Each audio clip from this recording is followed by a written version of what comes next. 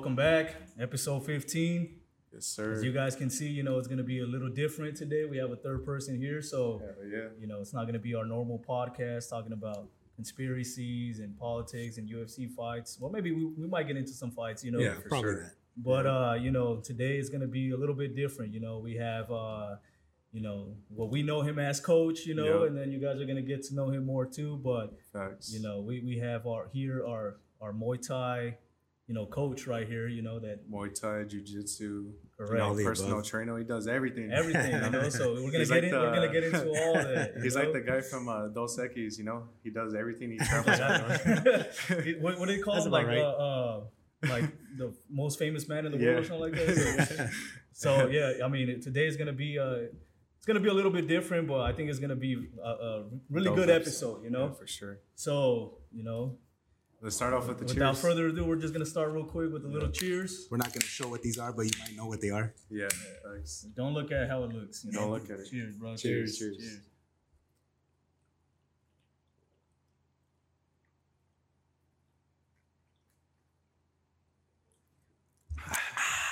Don't show it. To be honest, I didn't know That we was were chugging them. delicious. I didn't know we were gonna check it. I just gotta see what I we think it follow was Coach. the competitive side of me. Yeah, I didn't know they're we were not chugging stopping. them. Yeah, same. I'm like, they're not stopping, so We I'm all not kind going of to had stop. that side eye. We were like looking at each other. Yeah, I'm about to win this chug. for sure. But yeah, this is gonna be a good episode, Yeah. So, let's just start off by having you introduce yourself and just kind of saying your name, who you are, and just kind of what you do right now. Yeah, well, again, everyone calls me Coach, but my name's Alex Nunez. I've been doing mixed martial arts for quite a long time. Probably started like around 20, 21 years old was when I actually started doing mixed martial arts. How old are you now? Right now, I'm 41 years old. Okay. Yeah, that's so many moons ago. But yeah.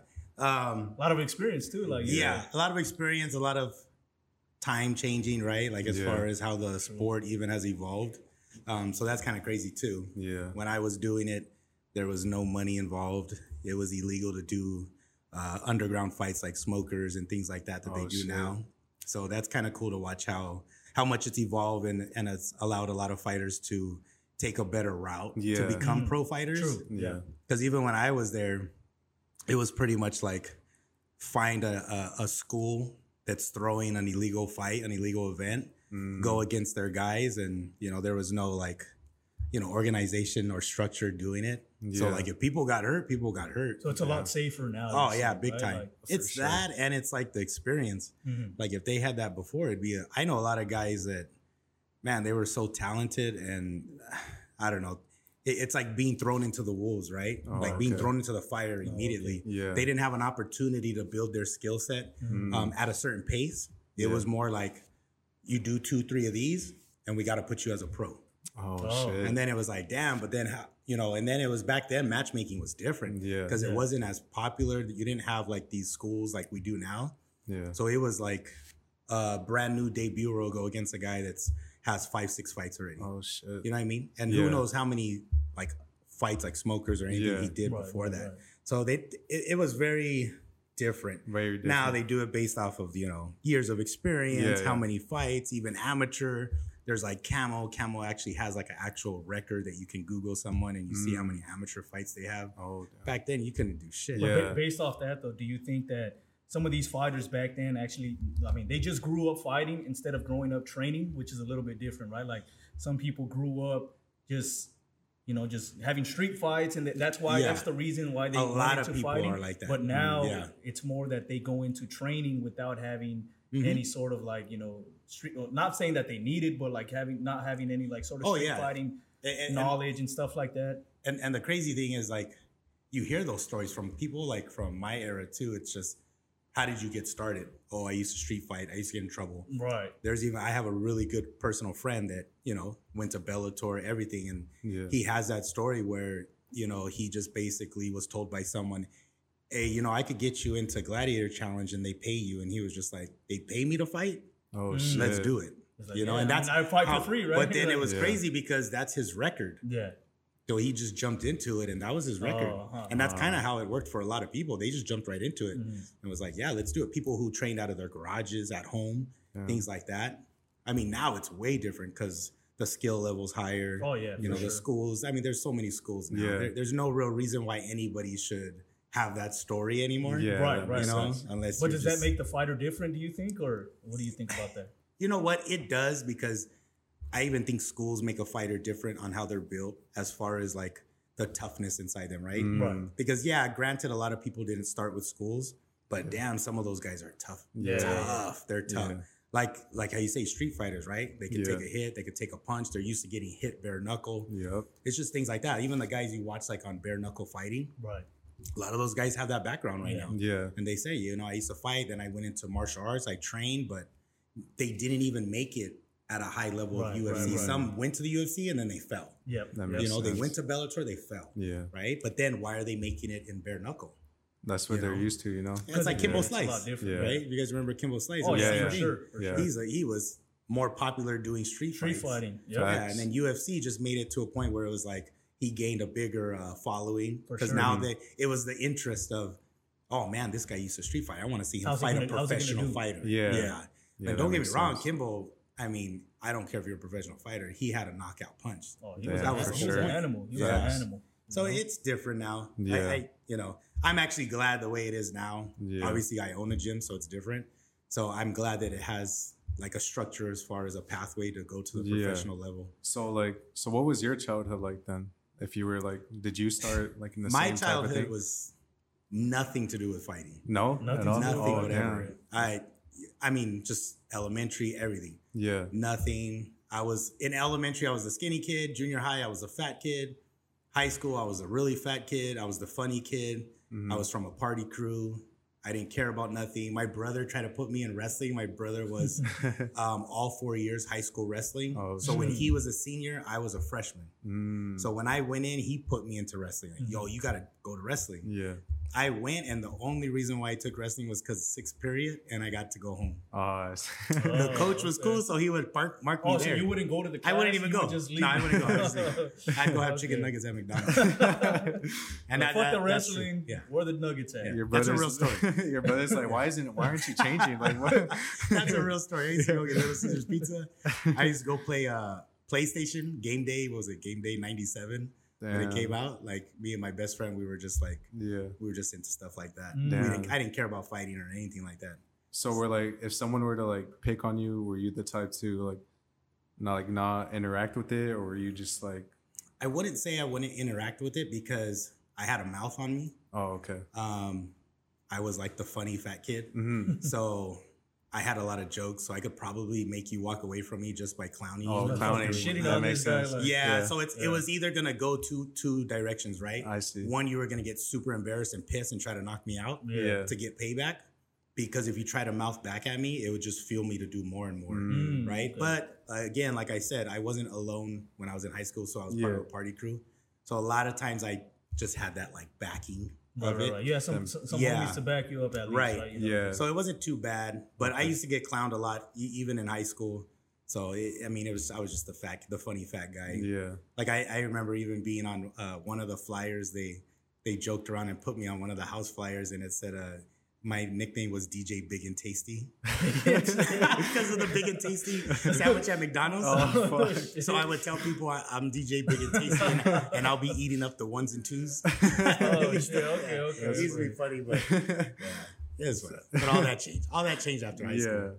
So So when was like the first time where like you decided to like, okay, like, is there something that happened that made you get into fighting, or is this, you just yeah. wanted to? So originally, this is kind of a crazy story. I don't really tell a lot of people, but AA Talks exclusive, right? this here, is you know? exclusive. Just so you know, I don't tell a lot of people this story, but Yeah. I definitely want to say it all. But so my brother, like I said, he's wrestled since high school. Mm-hmm. So he's always been into fitness, always been fit. So I actually asked my brother, I told him, I'm tired of being big. I want to lose weight. So my brother told me flat out, we didn't have a great relationship. Yeah. So he told me, I'm going to help you. I'm going to get you in shape. You better do what I say. The moment you fuck up, you're done. Like, he's like, I'm not going to help you no Okay. more. So Yeah. I took it serious and I said, I'm going to follow whatever you tell me to do. Yeah. And I'm going to do it. And mind you, I was about, 295. Oh shit. So I didn't work out, so it's not like I had muscle on me. Yeah, so this was just not it, right? Yeah. And when was this? This was like after high school, or it was? Yeah, this was like, damn, I'm gonna say probably 19, 20 years old. Oh damn. Because I started martial arts at 21. Like I say martial arts because I went to a different school, and that's kind of how the story goes. Yeah. So I would go to 24-hour fitness with my brother. I ate the way he wanted me to eat, and this is how I tell people like that are my clients. I know a lot through experience because my brother made me eat like only scrambled eggs, tuna, and chicken. Oh, Damn. okay. So I lost about 100 pounds in 6 months. Oh fuck. So my brother, Pure diet. You're like, or working out and pure diet. it was just, and the working out wasn't really like, I wasn't lifting weights. I was doing more cardio. Cardio. Because he knew my ultimate goal was just to lose weight. Lose weight. And maybe that's my fault because I told him I just wanted to lose weight. Yeah. It was like the whole thing, like I want to go from a 2X to a large. That right? makes sense. Yeah. So he made me do all this stuff and I followed it. And mind you, like I went down to about 195 and in 6 months. But he was contracted with New Japan Pro Wrestling. My brother wrestled pro wrestling. Yeah. He like recently just retired, but he was contracted with New Japan Pro Wrestling. And they had a dojo in Santa Monica. So Mr. Inoki, a lot of people in martial arts know who Mr. Inoki is. Sounds familiar. Yeah, because he was the wrestler who went against Muhammad Ali with boxing gloves. Oh, okay. I seen that. Yeah, one. so that's Mr. Inoki. Yeah, so he's the one who owned New Japan Pro Wrestling, which New Japan Pro Wrestling is like WWE in Japan, right? It's the largest wrestling organization. So they had their own dojo in Santa Monica, right? And they paid a guy from Thailand to come down and teach the pro wrestlers actual Muay Thai. Then they had a Brazilian Jiu-Jitsu black belt come down to teach the wrestlers Brazilian Jiu-Jitsu. Because if you ever watch Japanese wrestling, they wrestle like that. Like they actually do leg kicks, they do strikes, and then when they get on the ground and they wrestle, they'll do arm bars, things like that. Okay. So what my brother did was he said, I'll take you with me. And on Tuesdays and Thursdays, you can do the Jiu-Jitsu and Muay Thai.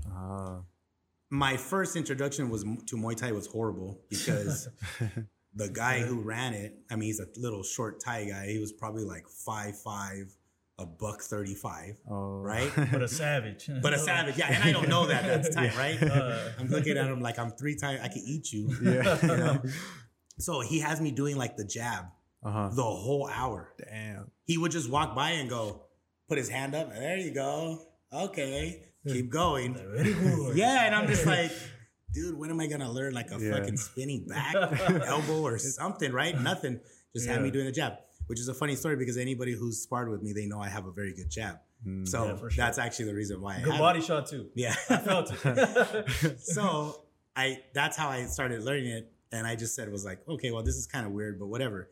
On the flip side, jiu-jitsu was a little different because I was so big and I couldn't move. Yeah. So the guys in pro wrestling, and if in case they ever hear this podcast, I used to always want to beat the shit out of every single one of you guys later on because, and just in case this does get big, you're talking about WWE superstars here. Shit. We're talking about people that have made it then after that. We're talking about Daniel Bryant.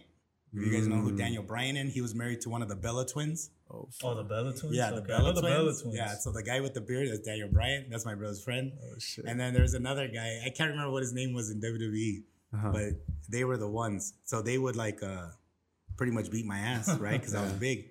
But when I learned martial arts and I left my brother's school, like that dojo. Yeah. And I wanted to do my own thing. So I found Millennia MMA. In Rancho or with? Yeah, well, they weren't in Rancho. They were in Pomona first. And then we moved to Rancho 6th Street.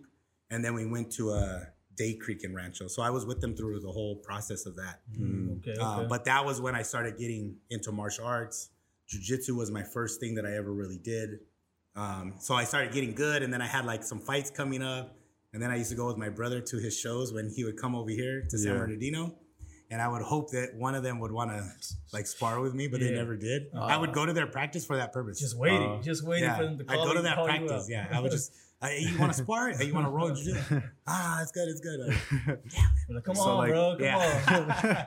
So even from the beginning, you weren't like, you never thought like, oh, fuck this shit. Like, I don't want to train. You were patient. Even when you were getting beat up, you said like, You know why? Because, and I kind of bring that into my life to this day. Yeah.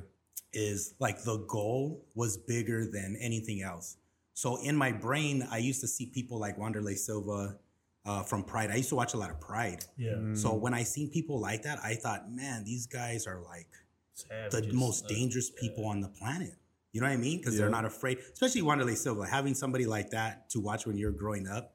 I mean, the guy did Vale Tudo and all that stuff, like bare knuckle in Brazil, everything. Yeah. So he was like a real fighter all the way around. He's an animal. Yeah. So now, man, thinking about like him walking down places and people knowing like this guy's a savage, like you said, right? He's a beast. He fucking knows everything. Like people are scared of him. Yeah. Oh, People are scared, they fear, and they respect, right? Yeah. So it was like all in one. You know, you have people like that are violent people that people are afraid of. They're scared of them. You have people that are into real martial arts that they respected what they did. For sure. But these guys were like, I felt like they were all in one. Yeah. Damn. So I guess my goal of having that Yeah. was bigger than me gassing out, me wanting more pizza or chicken nuggets, you know, and I just stuck to it. And I think that's what drove me, was to be able to say, like, I wanted people to say, oh shit, this is what you do. That makes sense. You know what I mean? Yeah. Like all of that, like you said, respected, feared, and then everything. you know, just everything at one, you know, like, because you're right. There is some people, some fighters that are respected, some fighters that are feared. Like Wanderlei Silva, this guy, just look at him, man. This guy looks like an animal, man. This guy looks scary. But and the other side, Stephen Thompson, he doesn't look that scary, but this guy's very respected because you know he'd fuck anybody up. 100%. Right? And you also respect the discipline side. The discipline for sure. I've seen some of his workouts, and this guy. This guy goes hard, man. This guy's conditioning. Over here. Yeah, he's running up and down some hills, like 5 rounds going up and down. And a lot of people can't even, deal. And then he still goes into his gym and trains classes, and still has to spar, still has to, like just do training himself after doing all that. So yeah, there's a lot that goes into that, Well, I agree with that. And I think that's where I say, like, till this day I bring that because it's the discipline side. Even in everything I do, like business wise, I think of it like that.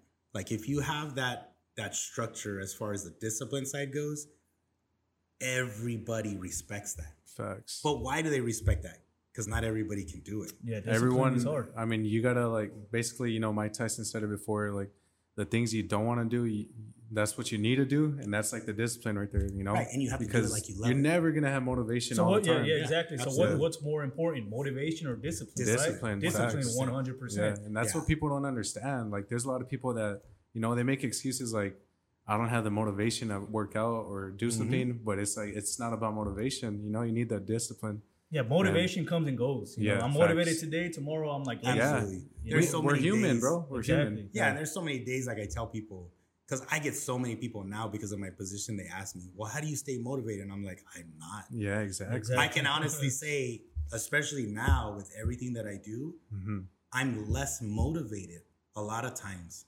It's just more of the discipline that drives me. Because I want to be successful. I want to do everything I set myself up for. You know what I mean? So it's very like you guys, right? Like having a podcast and doing what you guys are doing, like it doesn't mean something's going to hit fast, right? True. The whole point is, you guys said it on your last podcast where you said you guys are being disciplined, right? When you guys started off the show. Consistency That's and discipline. the whole point, because if you're not doing that and you run into oh man, it's not hitting, you look at views or whatever it is you guys are looking at. I agree with that. That has nothing to do with this. I'm telling everybody right now, there's so many people. I don't care if you go on Instagram, you look at all these people with 200,000 followers, 300,000, go to their, this is what people don't do. I go to the bottom of their page. Yeah. They'll have 2,000 something posts. I go all the way to the bottom where they have normal pictures. Yep. And there's like 0 views. There's like 12 views, No, I agree 74 with that. views, whatever. Yep. Next thing you know, it's like 14,000 views, 147,000. It's like, what the heck? And that's how that you just can't give up, because you never know which episode, which post is going to get you to that level. It takes one. Like, it takes one. It really just takes one. Nowadays, it really does just take one that blows you up. But also, even if that one blows you up, you still have to bring in the same content that got you there. Bring in the same, good quality content, and then the consistency and the dedication that also got you to that level anyways. 100%. But it does. And then there's those people, they don't really do it like because they love it. They just do it because, they're looking at, I could get money and shit like that. And I think that's something that people like fuck up on a lot right there. Well, and I always like, there's people that I know that do that, right? And they say, well, I just want to make more money. It's like, That's fine. Well, you have people that are passionate about something, right? Yeah. And obviously when you're passionate about something, that's what's going to drive you. Your passion wakes you up. Your passion drives you. That's your motivation. Mm-hmm. But then if you want the money, you have to understand that's where people talk. Like you hear motivational speakers when they say the beast part, right?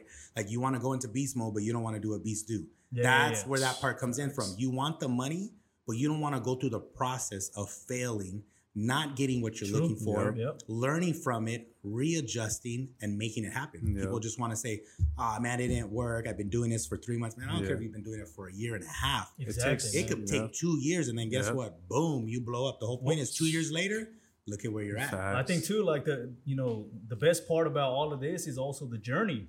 Even with martial arts, right? You start at one spot, but you know, like the journey is going to take you to a certain other destination. Absolutely. So that's what makes it more. That's the motivation as well. You know, like you know that you can eventually get to a certain spot as long as you keep putting in the work yourself. Nobody else is going to push you. You know, it's all really just self effort. You know, so if you push yourself, then you can get to that certain spot that you want to get to, and it's more like you're just you against yourself almost. You know, like that's facts, bro. I always tell people about like business and stuff like that. And we were kind of discussing about that earlier. Is about people connections, right? Mm-hmm. You can't steer away from people. You can't look at the person that's in front of you and say, what do they have to offer me right now? That's not the point. The point is to shake as many hands as you can, build as many relationships as possible, right? Because at any point in time, one of those people can blow up. That's true. One of those people can own and they're going to see like somebody's family member can know someone. I don't know how many times I've heard that where it's like, wait, you're doing what? My uncle does that for a living. They have $1 million business. What are you talking about? Introduce me. And that's it. But imagine if I stopped talking to you because, whatever. You have no interest in me right now. Exactly. Yeah. And some people are so like that where they, there was a guy that talked about that, about being like on an island. They want to seclude themselves and be like, oh, yeah, I'm taking care of me and yada, yada, yada. 100%. Take care of yourself. Focus on you. But that doesn't mean to be by yourself. Right. You need other people. You need help. You need advice. You need guidance. You need feedback. And that's what helps you grow. Yep. Yeah. Don't just be that person that says, I don't need anybody. I do it all by myself. How's that working out for you? Exactly. And I think that's a good point because people do like to talk to somebody just for what their benefit that they can get. Mm-hmm. Right. But I think, you got to be interested in what somebody has to say, and actually be genuinely interested in what they have to say. Because then that makes the conversation a lot easier. Because if you're only talking to them just because of what you want to hear, then they say something, you're like, okay, never mind, I'm out. Yep. But if you're interested in what they have to say, then you're there for the conversation, not for the benefit of yourself. Yeah. So that's a really good point. And you got to remember when people are successful, and I'm around people that are pretty successful now, but I also learned that where it's like what you just said right now. There's people that talk to them for the sole purpose of saying, what can you do for me? Exactly. Mm-hmm. And you got to understand when people are already successful, they don't need you. Yeah. It's not like they're looking to gain something from you. You're looking to gain from them. Exactly. Yep. So if you're just going to throw something out and they go, well, not right now. Yeah. And then you get pissed off and like, oh, well, just screw you then. I don't want to talk to you no more. Oh, you just messed up. Because you haven't even proven to that person. Yeah, that's anything. A good point. You're not even showing discipline, consistency. You're not showing work ethics towards that person. How in the world is someone going to invest in you if you don't even show them what you're capable of doing? Let me follow up with the question right there. Mm-hmm. Do you think being fit, like just looking fit and being fit, helps you with business like ventures? 120%. Yeah? Okay. Absolutely. It's like a real thing when people say you walk into a room. Like I used to be an operations manager at a $59 billion company. And when 59 billion, it was the largest technology distributor in the world. Damn. And what happens is you go into a conference room with everybody in there, and you're one of the fittest ones in there. Yeah. Believe me, they recognize that. Exactly. They recognize that. When you speak, they shut up. Damn. And you also have to understand that when people are at a higher level, if you're going to go in there for a purpose of selling to them or having them buy into a project or give you money, they're already looking at you in that sense. Mm-hmm. This guy has work ethics. He has discipline. Look at him. He takes care of himself. Yep. If you walk in there as a fat slob and out of shape and you could barely breathe and you're looking at the snacks in the back of the office like, is this for us to eat? That's right. And you're sitting there with packages in front of you. They're already looking at like, what is this guy going to have to offer? Yeah. Because you know what that shows, and it's a real thing. And I hate to say it, but this is reality for certain people. When you're showing that, you're showing that you can do it for only a certain amount of time and you give up. It's the same thing in business. If I give you the opportunity, it looks to me like you're just going to do it for X amount of time and then give out. But they don't know how reliable you are. Right. But you see somebody who's fit, they even talk about how much I work out 4 o'clock in the morning every single day. Ooh, see, that's something different. You're talking about projects and making money and investing. This is the guy. Yeah, he has discipline. Yeah. Discipline. He has that work ethic. He's a beast. When he wants something, he's gonna do it. Yeah. And that's the selling point right there. Now all you got to do is talk. Yep. Yeah. You know, that's the way I. That's because the way I always already. look at it. It's like basically they're already like looking up to you in a way. You know. Absolutely, 100%. Because they exactly they actually look at you. Because people understand when they see somebody that's fit.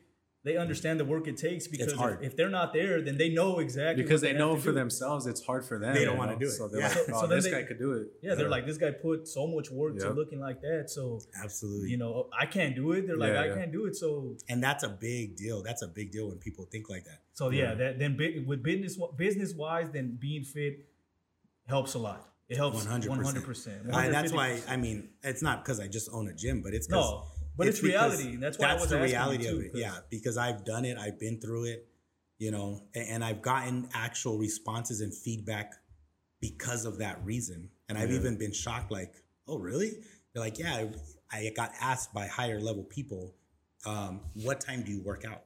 And I was like, oh, that's kind of, well, maybe he just wants to know. And I would tell him like, oh, I wake up every day at about 3:30. I have a home gym, 4 o'clock in the morning. I go downstairs, I work out. Okay, and then I come to work about 7 o'clock, and then I do my shift, and I go back home. And he's like, "Oh, so every day you work out?" Like, yeah, regardless. Like, I have to. I'm not myself if I don't. You know, and it's just like I had no idea that was the setup. Yeah, that makes sense. Yeah, they're looking at it like, okay, this guy's gonna be here on time. This guy's gonna do his job. Yeah, and are you at the point too? Because I feel like this a lot myself. Is like, if you don't work out that day, like say you miss one day, your mind keeps thinking about that. You feel like all a fucking slob. You're like, I was listening to this one guy. I don't remember who it was, but he said that where he said, it's weird how in the beginning when you want to work out, you get anxiety about working out. I don't know if you guys heard that one. It's like, oh, I get anxiety about working out. Like, the people, I don't know what I'm doing. Then you go for a couple months, you start seeing results. Then you start creating an actual routine. Now you're creating discipline and consistency. And now you're going every day, and then it becomes a lifestyle. Facts. And then the lifestyle, what happens in return, which is the crazy part, is it flips. Now when you don't work out, you get anxiety. Yep. Before you got anxiety to go work out. Now it's flipped. You don't work out, you're like, oh man, you just thinking about it all day. You feel like shit. Yeah, I didn't work out today. People will even ask, like, I remember going into work, and I was telling someone this the other week, where I used to do that. I used to walk into work all pumped up. Even the people that didn't like me, they might even listen to the podcast. They didn't even like me, and I used to walk by them, and I used to be like, "Hey, what's going on? What's up, buddy? How's it going?" I know they don't like me, but they don't like me because I'm so motivated, you know. And I do my job. I'm good at it. But then the days that I didn't work out, I would go straight to the vending machine, get an energy drink. Okay. That makes sense. That makes a lot of sense. And I just knew I was not ready. I was not ready. Isn't it how that like snowballs? You don't work out. Absolutely. You start eating junk food. You're like, all right, well, like I didn't work out today. Might as well just open up like some cookies or whatever the fuck, you know, like, and then you just start spiraling down that same path. And that's where they say that's the discipline. Yeah. Because even if you don't work out, you still got to stay disciplined with your routine. Because I mean, I tell them, like, you know, sometimes I tell like my girl or like the people in my life, I'm like, fuck, I didn't work out today. They're like, relax, it's one day. But I'm like, nah, like, it's just eating me up in my head. Like, fuck, man. And it sucks because we talk about that a lot, where it's like, you know, the people around you will be like, you're going too hard. Take it easy. Take a day off. I don't like that shit. And you know what? The only reason why, and we have to understand that they're not on your level. That makes sense. And it's just, that's really the answer. They're not on that level. They don't have that discipline. They don't have that actual drive to do it. You know what I mean? So I don't usually get mad at people, or I don't say like, yeah, right. I just say, well, you know, I'll think about it. Yeah, I like to work out. You know, I go on vacation. Like when we went to Vegas just a little while ago, like I still worked out. Where's the nearest gym? If they don't have the gym in the hotel I'm staying at, I Google where the nearest gym is. I still got to go get a pump. I got to feel good. You know what I mean? It's in me to go do that because I feel like that's how my brain and my body operates. And then if you didn't do it, like you're not going to be able to like just be enjoying the night. Right. You're just going to think about True. that. Yeah, that's a good point. Yeah. The only thing is just, I always tell people when it comes to martial arts, business, gym, whatever it is, life, if you have people around you that are like negative and they just say like that, where they really push the issue of, I think you're doing too much. You really got to either sit down with that person if they mean something to you and help them understand. Yeah. Or I always just say, just cut them out. I'm just a different person though. Because like in your mind, you're like, well, I'm probably not doing enough. You know, so, that's the way I feel. Yeah, I'm not doing. I feel like I'm not putting in enough. Yeah. I feel like I still have a lot more, and I'm not even doing what like my full potential that I possibly can do.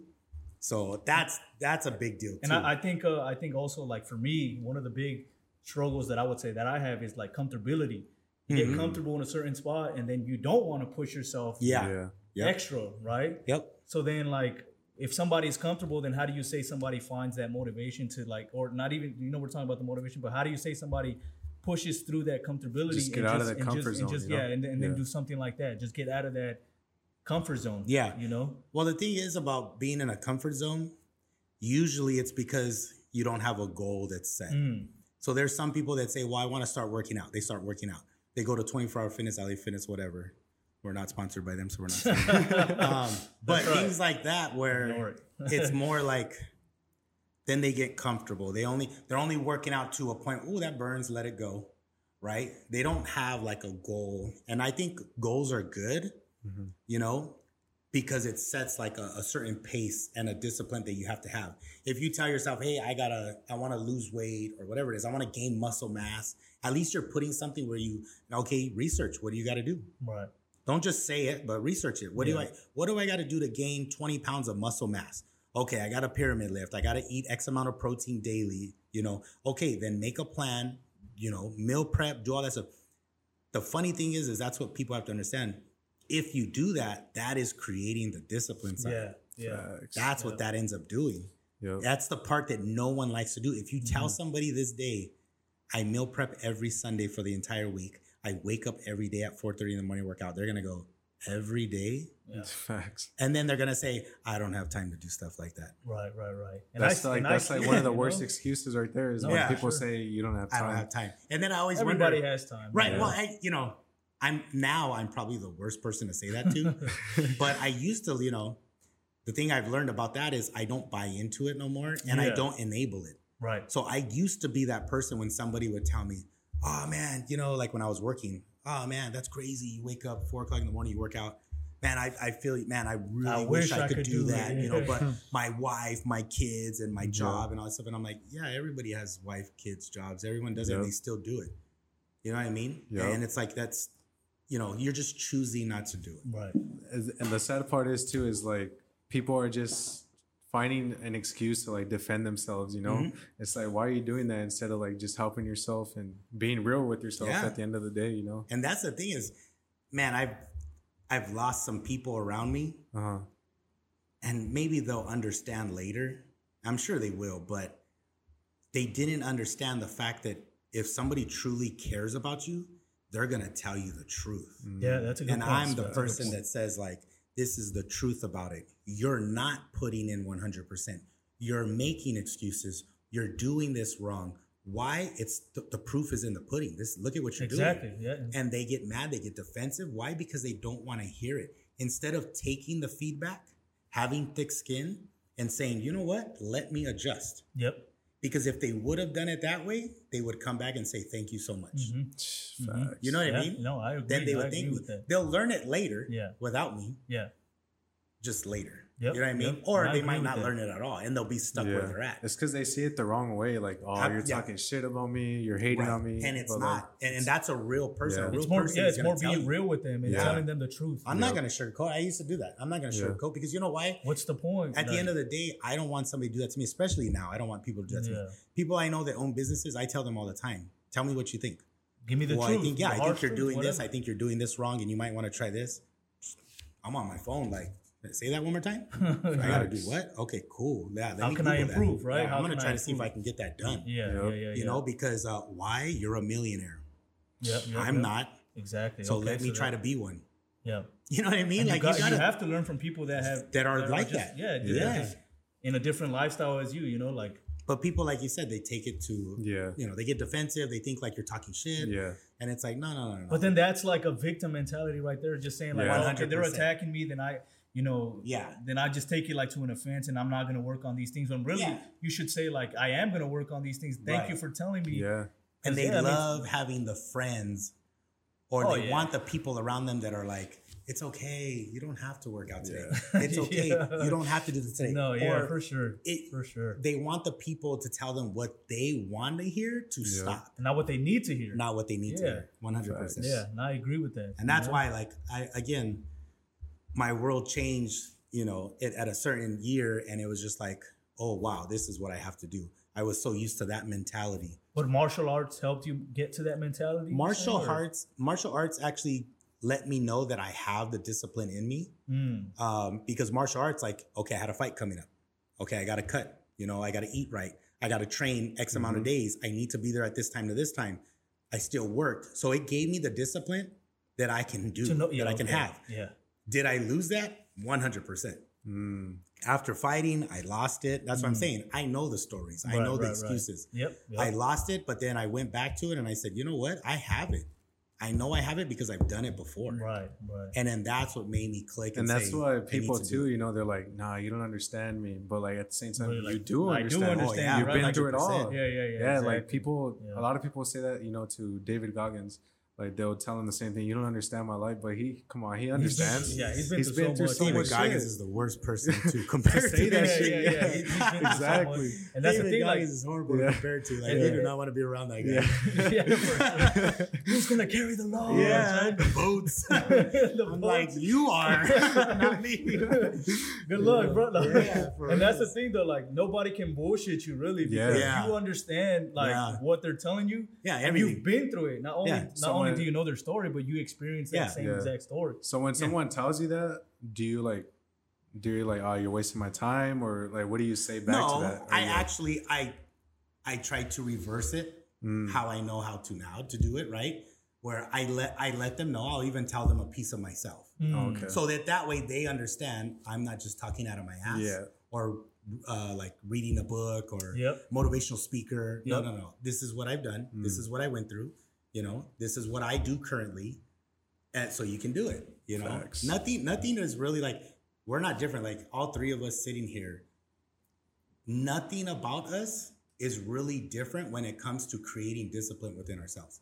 Like, I'm not going to say, oh, Manny, you have a better discipline because of this. Or Angel, you have a better discipline because of this. I have a better, no, it's not. It's, are you willing to do that? Are you willing to be consistent? Are you willing to do the sacrifices to be disciplined? We can all create. We can all do it the same way. Yeah. We can all hold each other accountable, and we could be like, "Hey, this is the goal. Are you guys ready? Like, yeah, let's rock and roll. Well, what do we got to sacrifice? This is it. 1, 2, 3. Are you willing to do it? Absolutely. And we can all do it at the same time. We could do it all together like that. Yeah. And I think that's a big thing too. Like people don't like to take the sacrifices. Yeah. People want to stay comfortable, like you said. People want to. You know why? Because it's easy. Yeah. It's easy. Yeah, of course. Fuck yeah! I'd rather do something that's easy, right? Why do you want to diet and eat clean? It's easier to go to McDonald's and get a 6-piece chicken nugget. That's right. Like, I don't want Uber's actually showing up right now. No. It's all knocking at the doors. Oh, our orders are here. Pause the podcast. Like, let me just pick it up right now. Yeah. But that's the whole point. But the reason why I speak so much about fitness and martial arts is because of the business side. Is when somebody tells me, I want to create my own business. I want to start a career. That's why I'm so big about the fitness, because I want people to understand you create the discipline through fitness. Correct. And you challenge your mind through fitness, so that when you go into business and you have issues and struggles and speed bumps and all these other things, you're able to get through it easier because you're mentally challenged every day by fitness. So you're kind of going into my next question, actually, as far as how did you get into teaching martial arts? So teaching martial arts was different because, like I said, I fought, I did all my things. I stopped in 2009. Then I went into powerlifting. I tried to do a little bit of powerlifting. I hurt my back. I pulled my back out doing deadlifts. Then I went into just regular working out, like muscular development, trying to gain size. Then the old gym I was at, which was Tournament House, Matt is a good friend of mine. Yeah. He's the one who, he didn't reach out to me. Dave Cryer, he's a professional fighter. He reached out to me and asked, hey, would you be willing to teach Muay Thai classes? And I was like, where? And then he told me, and I was like, oh yeah, like I never thought about that. So you had never taught before that? I did. I actually did. And I don't mean teaching like I was the main instructor. Millennia, when William Stripe is my crew, when he was out or he was actively fighting, me or Greg were like the top guys as far as the Muay Thai side. I would help teach some of his classes. So it was like simple things like that. Okay. But never to the extent of what I do now. Yeah. Did I want to do something like that? Yes. I always had it in my head. I would see people like Oyama. From Oyama Fight Team in Irvine. He's the guy who trained like Tito Ortiz, Rampage Jackson. Oh, shit. Still teaches till this day. Very successful school. They were all in Pride too, right? Like, and I looked at someone like him and I was like, man, I want to be like that if I could. But at the time I was thinking there's no money like that. Because I don't know. I don't know about it. Yeah. But then, so when Dave called me and asked me, I told him, well, I'll go talk to Matt. Matt, we met up. That's when he told me like, hey, you want to teach like 1 or 2 days out of the week? I was working at the warehouse and I said, yeah, like I'll try it out. I've never done it. Yeah. You know, but don't get me wrong. I've done so much stuff. As far as like a sales thing, like I've done club promoting. I've been a club promoter. I used to flip cars, you know, like, so I had that in me to like the personality side of it. Yeah. Okay. So when I went into teaching, I had no idea what to expect. I didn't know, you know, like how good I could be, but I did know one thing. And that was like, when I agreed to teaching, I did tell myself, how would I teach and what kind of a coach would I be? So I took all the do's and don'ts that I've learned throughout my years of martial arts. And I was just like, I'm going to put that into play. And I was like the guy that always wanted to be recognized. Okay. So I wanted to make sure like I didn't have that with my students, you know? Like you didn't have that? What do you mean? Like, because like where I came from, the school I came from was, it was huge as far as the fight team. So for you to get recognized, you had to prove yourself. Oh, okay. You know, like you had to be a fighter. You had to prove yourself for the recognition to be like, for the coaches to even talk. Yeah, like, hey, come here. You know, like we noticed, you know, you're getting up. You want to fight? You know what I mean? Yeah. And it was like, little did you know, I've already been fighting. You know what I mean? Yeah. But it was like, like, you know, like that. So mine was more like, I want to actually teach. I want to coach. My priority is not going to be fighting. It's going to be actual coaching because in my mind, it would be more of like the discipline side, right? The culture, the discipline, and learning how to do all that. That makes sense. So that's kind of where it went into like coaching. And then, you know, 2 days turned into 3, turned into 5. Then next thing you know, Matt took me away from my job and then it was full time. Damn. That was it. That was all she wrote from there. How long were you there? Like, because I think I got there, I don't even remember what month. I want to say maybe September. Something like that. Yeah, last year. How long were you there before? I'm trying to remember. I think it was coaching wise since the beginning. It was almost 2 years. Almost 2 years. Okay. But full time when he took me from my job, it was a year. I was there for a solid year. Okay. So, and like even my own gym, it came out of nowhere. It wasn't planned or anything like that. So my gym came out of nowhere. It was basically a phone call. I have a location. Do you know anybody? That's what the phone call was. Man. It wasn't like, hey, you want to open up your own gym. Okay. It was, I have a location. Do you know anybody? Because they knew I knew a lot of people that had like businesses. So I said, you know what? Let me go check it out. Because I don't know the size. I don't know what it is. I don't know where the location is. So I came over here and checked it out. I was like, man, this is not bad. And then they just kind of mentioned, well, what if you opened up a gym here? And I was like, man, you know what? I don't know. It kind of like sparked the thought. Yeah, because again, and I didn't have nothing. It's not like I had all this stuff. And I just had what I had in my garage, like as a home gym. Yeah. And I thought, man, you know what?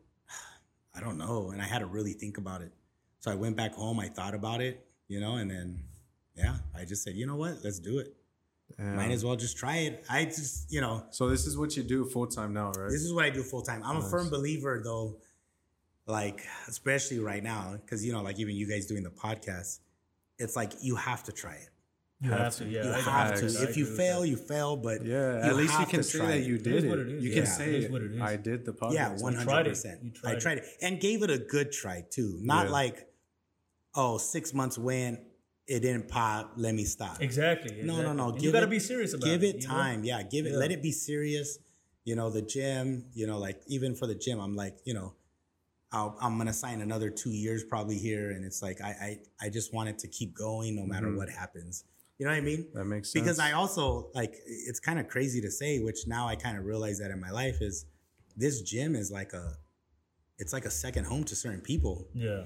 And I now have recognized that because I have loyal members and clients that they rely on me to be here and help them. Yeah. And I take that very, very serious. That's why I'm not even real big on like the fighters.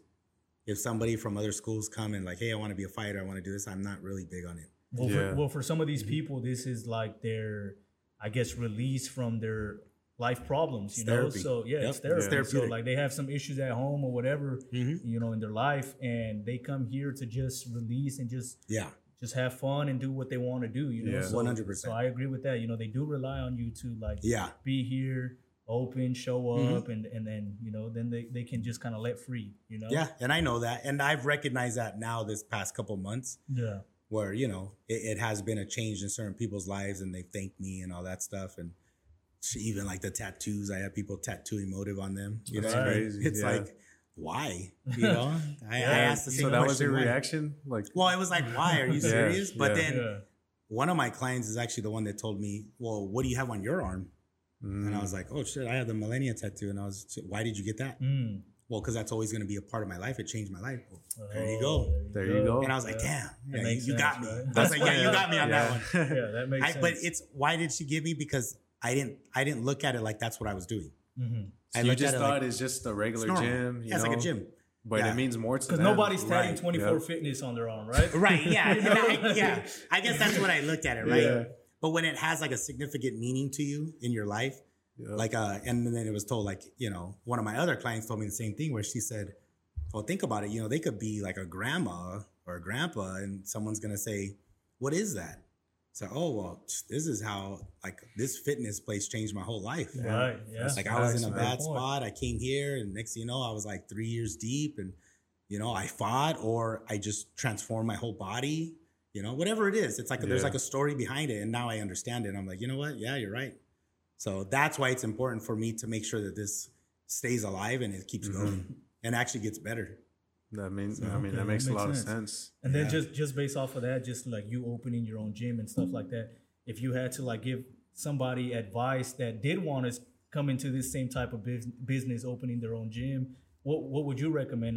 Like, what kind of route would you like to have them start? Yeah, to have them, like, say they've already done like some sort of fitness type of stuff like that, same thing, but to open their own gym, what would you like recommend for them?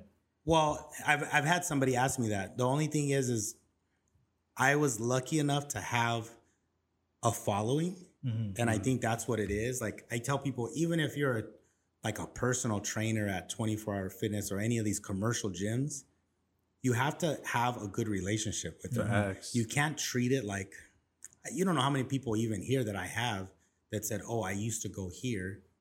And they spent a lot of money and they're like, they were late. They didn't pay attention. They made me try to do stuff I couldn't even do.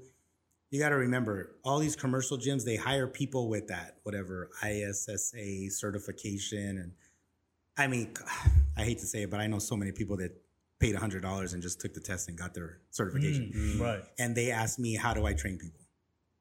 So they didn't even know how to do it. They don't even know how to train people. They just got the certification because they knew they needed it to go get a job. And then they're asking me for workouts. Like, I supply them with my workouts. Oh, okay. Damn. So that's the part about it, is that they just go for, wait, a personal trainer can make how much? It's the money side. It goes back to that. But then again, that's fast money. That's money that like, okay, you're a personal trainer, not no more. Oh, you went from Rain training facility to 24-hour, to Crunch, to Choose, to LA. You're just hopping because that tells you right there what's wrong with you. Mm-hmm. You know, do you have the personality? So a gym is very different because a gym, you have to have those personal relationships for people. So I was lucky enough to build a great following over there on that side. So when I moved over here, all my clients came over here. I would say half of the members for my Muay Thai came over here. So I was happy that I was able to start off right off the bat running. Yeah. You know, where most people don't. And I would say from you, you know, just based off of going to your gym for, you know, it was a few months, right? But it just seemed like you actually cared about the people you were training. Oh, 100%. You know? So it didn't seem like, you know, we were just there and we were just like hitting the bag or doing whatever type of drills. It seemed like you actually did care about what we were doing and, you know, you're doing this wrong. Like, you know, I remember you always tell me like, you know, like turn your foot, you know, when you kick, you know, do that. Because I wanted you guys, you know, I genuinely want people to get better because I thought of myself. I thought of myself when I was training and I was a number. I was just another number. Yeah, exactly. I was a member. I was a number. I was a payment. And that's what I mean. Like, I wouldn't do that to my members. Like they need to understand that they're worth more than that. Yeah. Because that follows through their life and outside of the gym. Because trust me, like I'm getting more people based off of word of mouth. True. Yeah. Right. I believe that, to be honest. I brought him. I brought him, and now he's gonna bring me back here. You know. Yeah. See, and that's how it works. Yeah. Because you guys know, like, I'm not gonna screw you over. I'm not just exactly. you're a dollar sign. Keep going. Go ahead and just do that. Exactly. Have a nice day. Stay in the corner and just hit the hit the bag or whatever. You know. And that's the thing is, it's like a personal thing for me, and that's what I'm saying. Like, I'm not too big on like the fighter side of it because that takes too much away from me. Because then I have to actually like focus on the fighter. Right. But I love building people to where they start fighting. So about that, because I seen like, you know, you had some fighters actually fight, what was it, last weekend? Yeah, at the Anaheim Fit Expo. So, you know, 2 of your fighters won, right? Yeah, 2-0. Yeah. So I was seeing that, and I do see that a lot of your fighters actually do end up winning like most of the time. And I do see that, and I think it's, you know, it speaks about your coaching, you know? Yep. And can you talk about that? Like, how was that Anaheim experience? And like fighters? It's funny. I was talking to one of the members about that because we were talking about the whole, the fights and everything like that. And it was 14-6. My record as a coach is 14 wins and 6 losses. Oh, there you go. So it's funny that you say that because I was just thinking about that a week ago.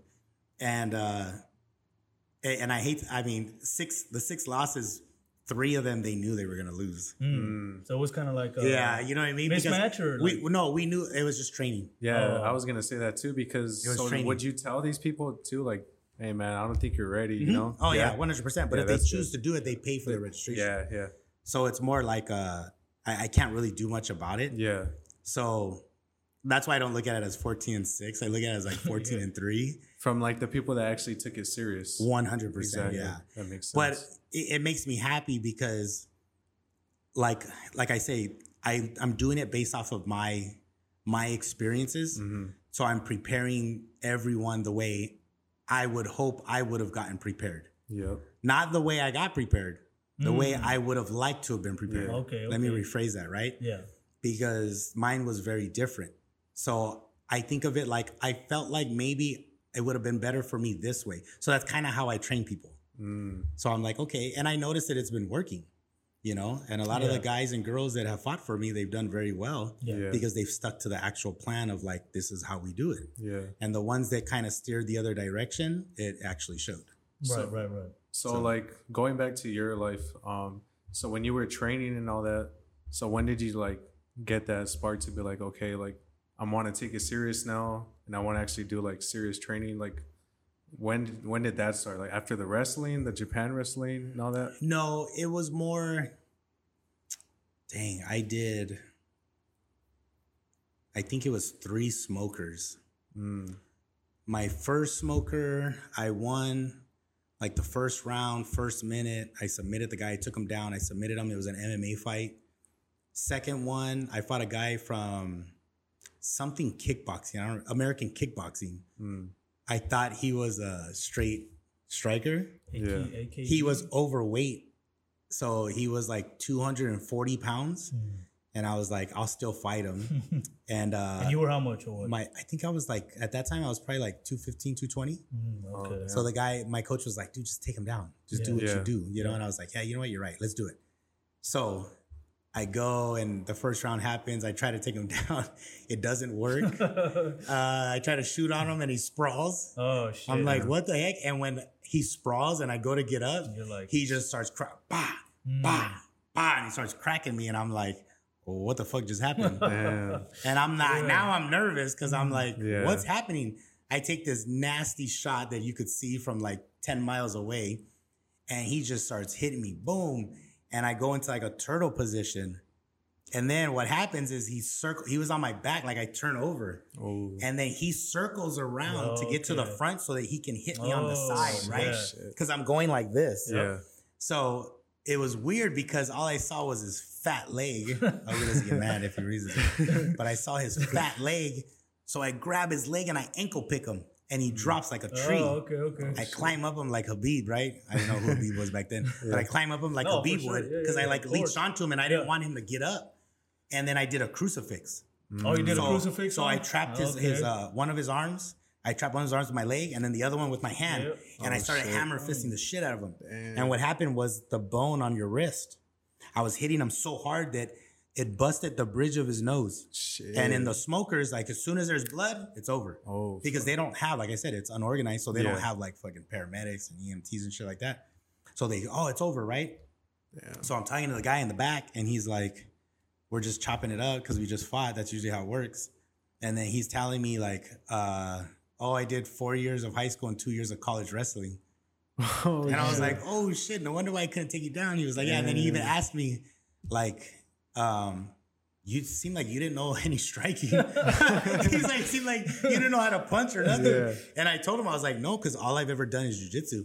He's actually the guy till this day that I tell people because he's the one who told me like, bro, you don't know like what's going to happen. Like you have to start from striking. Like what if something gets hurt or something and all you have is striking or like me, I'm a better wrestler than you because he didn't give up. The guy didn't tap out. He just stopped the fight because of the fact that there was blood.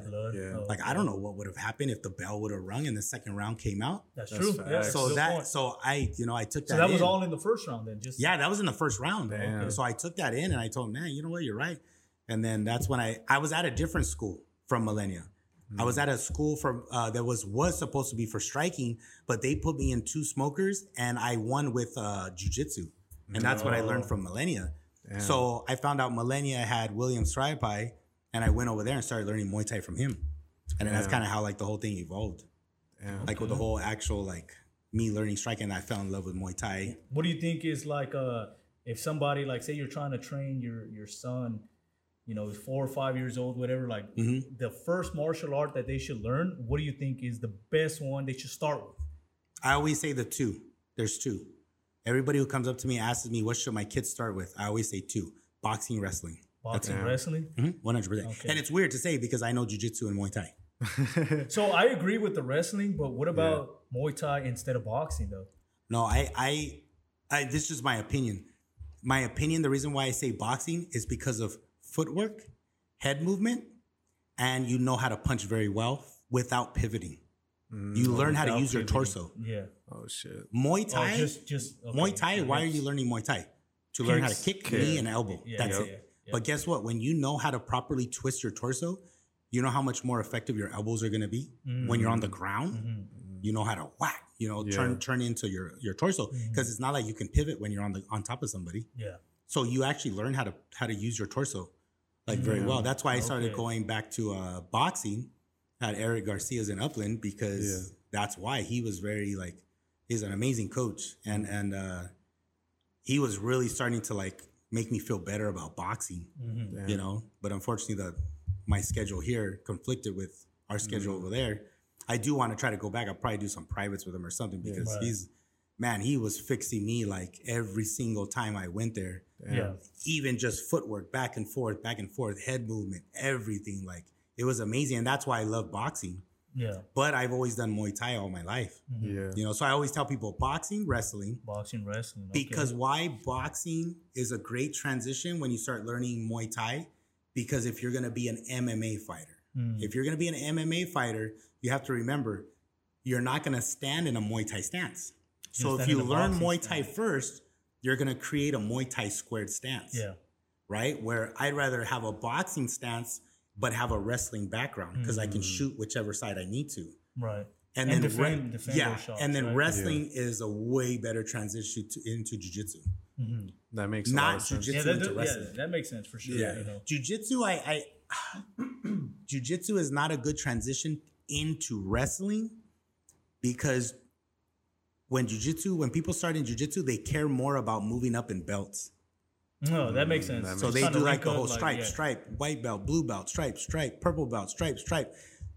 And then they're like, oh shit, I'm getting dominated by wrestlers. Damn. Yeah, that makes sense. I know people that go to They grappling. don't understand the top position, nothing like that. Right. And I go to the grappling tournaments and you'll see like just people getting smashed. White belts, blue belts are getting smashed by who? By wrestlers. Yeah. They don't even know shit. And it goes down to like more strength, right? They have way more strength. Yeah. Man, I was just telling this to somebody last week. I was just telling them. It's crazy how, that's why I like my gym because we do strength conditioning. On jiu-jitsu night, I'll even set up a circuit for strength for jiu-jitsu. Because as a jiu-jitsu practitioner, what'll happen is white belts are only concerned about learning more skills, learning more technique. They want to get their second stripe, their third stripe. They want to get their blue belt. Then as a blue belt, they want to go to a purple belt. So they'll roll mat time. They don't even work out. Damn. But then guess what happens? Purple belt. Now they're a purple belt. Now here comes the wrestler. Yep. White belt. Why can't he do nothing to him? You got to remember, wrestlers do strength and conditioning. Yep. They're strong as hell. Strong as fuck. So you can be a purple belt, but why can't you execute the technique or the submission? Because they're stronger than you. Well, then the purple belt says, I need to work out. You know how many people I win against? How many people I win against that were brown belts? Even black belts have gone, man, dude, you're so strong. You're so strong, man. Yeah. I can't do nothing to you. Look how big you are. I'm like, no, that's. Well, sometimes jiu-jitsu guys are like skinnier, and then the wrestling guys are like they're beefy, more solid. you know? Yeah, exactly. Yeah. So that makes sense. But that's why I tell people, like, when people ask me till this day about weight and all that stuff, discrepancies and things like that, that's why I say that about heavyweights. I just had this conversation the other day. Like heavyweights, it's all about heavyweights. If you think about boxing, Mike Tyson, the baddest man on the planet. Why? Because he was the boxing heavyweight champion. In other words, put him against Floyd Mayweather, right? Floyd Mayweather's weight, he's the best boxer, but put him against Mike Tyson at his weight, who do you think would win? It would be Mike Tyson because he will knock him out in one shot. It just needs one shot out of 12 rounds. He just needs one hit. That's what makes him more dangerous. That's what makes him more dangerous. But he's not avoiding Mike Tyson. Like, even though like Floyd may be having that better defense and all that, it won't matter. Yeah, it's not going to matter. The power that he has, he just needs one opening to drop him in the body or drop him up top. Yep. So then you think of Daniel Cormier, DC and UFC. Well, what about him versus Mighty Mouse? And it doesn't matter, right? The 155 or 145, whatever belt it is, it's the same skill set, but one is stronger and heavier. Yep. So he's the baddest man on the planet. John Jones is right now the baddest man on the planet because he can beat anybody underneath his weight class because he has the same skill set and he's the best at what he does. So that's what it means. That's why I say, like, I like being big, I like being strong, but I like having the skill set. However, you need to maintain the stamina and the conditioning in order to do that. And the speed, right? You think the speed, the agility, you have to. You know? Yep. So did it take you getting humbled by like a wrestler or something to like find that out? Oh yeah. Yeah. When I went with before the casino fight, my first casino fight, I went with Dave Cryer to the Mount Sac wrestling camp. And it was funny because he got pissed off at me because I walked in with my tap out stuff. I was really big into tap out. Yeah, back then. I used to go to the warehouse and get all their stuff, right? And I had like my tap out bag. I had the tap out jumpsuit. So I walk in and it was like a scene in a movie. And he was like, why the fuck are you wearing all that shit? Oh shit. And I'm like, what do you mean? I'm like, I thought we were training. He's like, yeah, man, I had my cup on, everything. Damn. And these guys, I'm looking around and I'm like, these guys are in basketball shorts and a white t-shirt. No cup, no nothing. I'm like, oh, shit. What the hell? You're like, I'm about to fuck all them over. Yeah, for real, and I'm like, damn, right? So I'm like, okay. This is my competition? Yeah. I'm like, all right, like, let's do this, right? They already knew we were MMA guys, so that was already a not a good thing. Yeah. Mm-hmm. So they put me up against some guys, right? They're like handling me. I think my worst one was the Asian guy who was the coach for Mount Sac at that time. He was like an older Asian guy that everybody knows. I don't remember his name, but he put me up against this kid, and he was 19 years old. And I think I outweighed him by like 35 pounds. Damn. So I'm thinking like, I'm not about to just bear hug this guy and just drop him, pick him up, right? Yeah. Man, we lock up, and I literally go to bear hug him like I just said I was going to do. Yeah.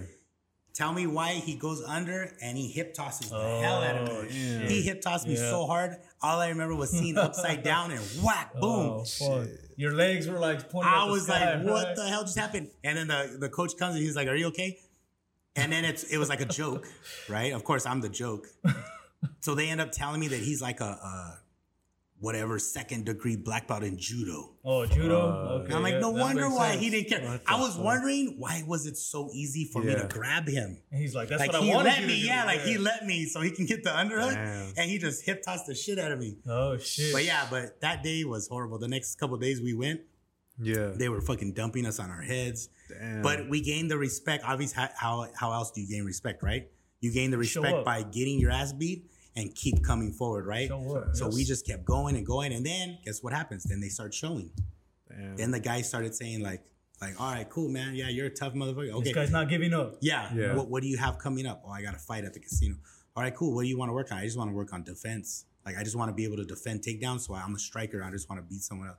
Okay, cool. This is what you do. Sprawl your hips, land on your hip, blah, blah, blah.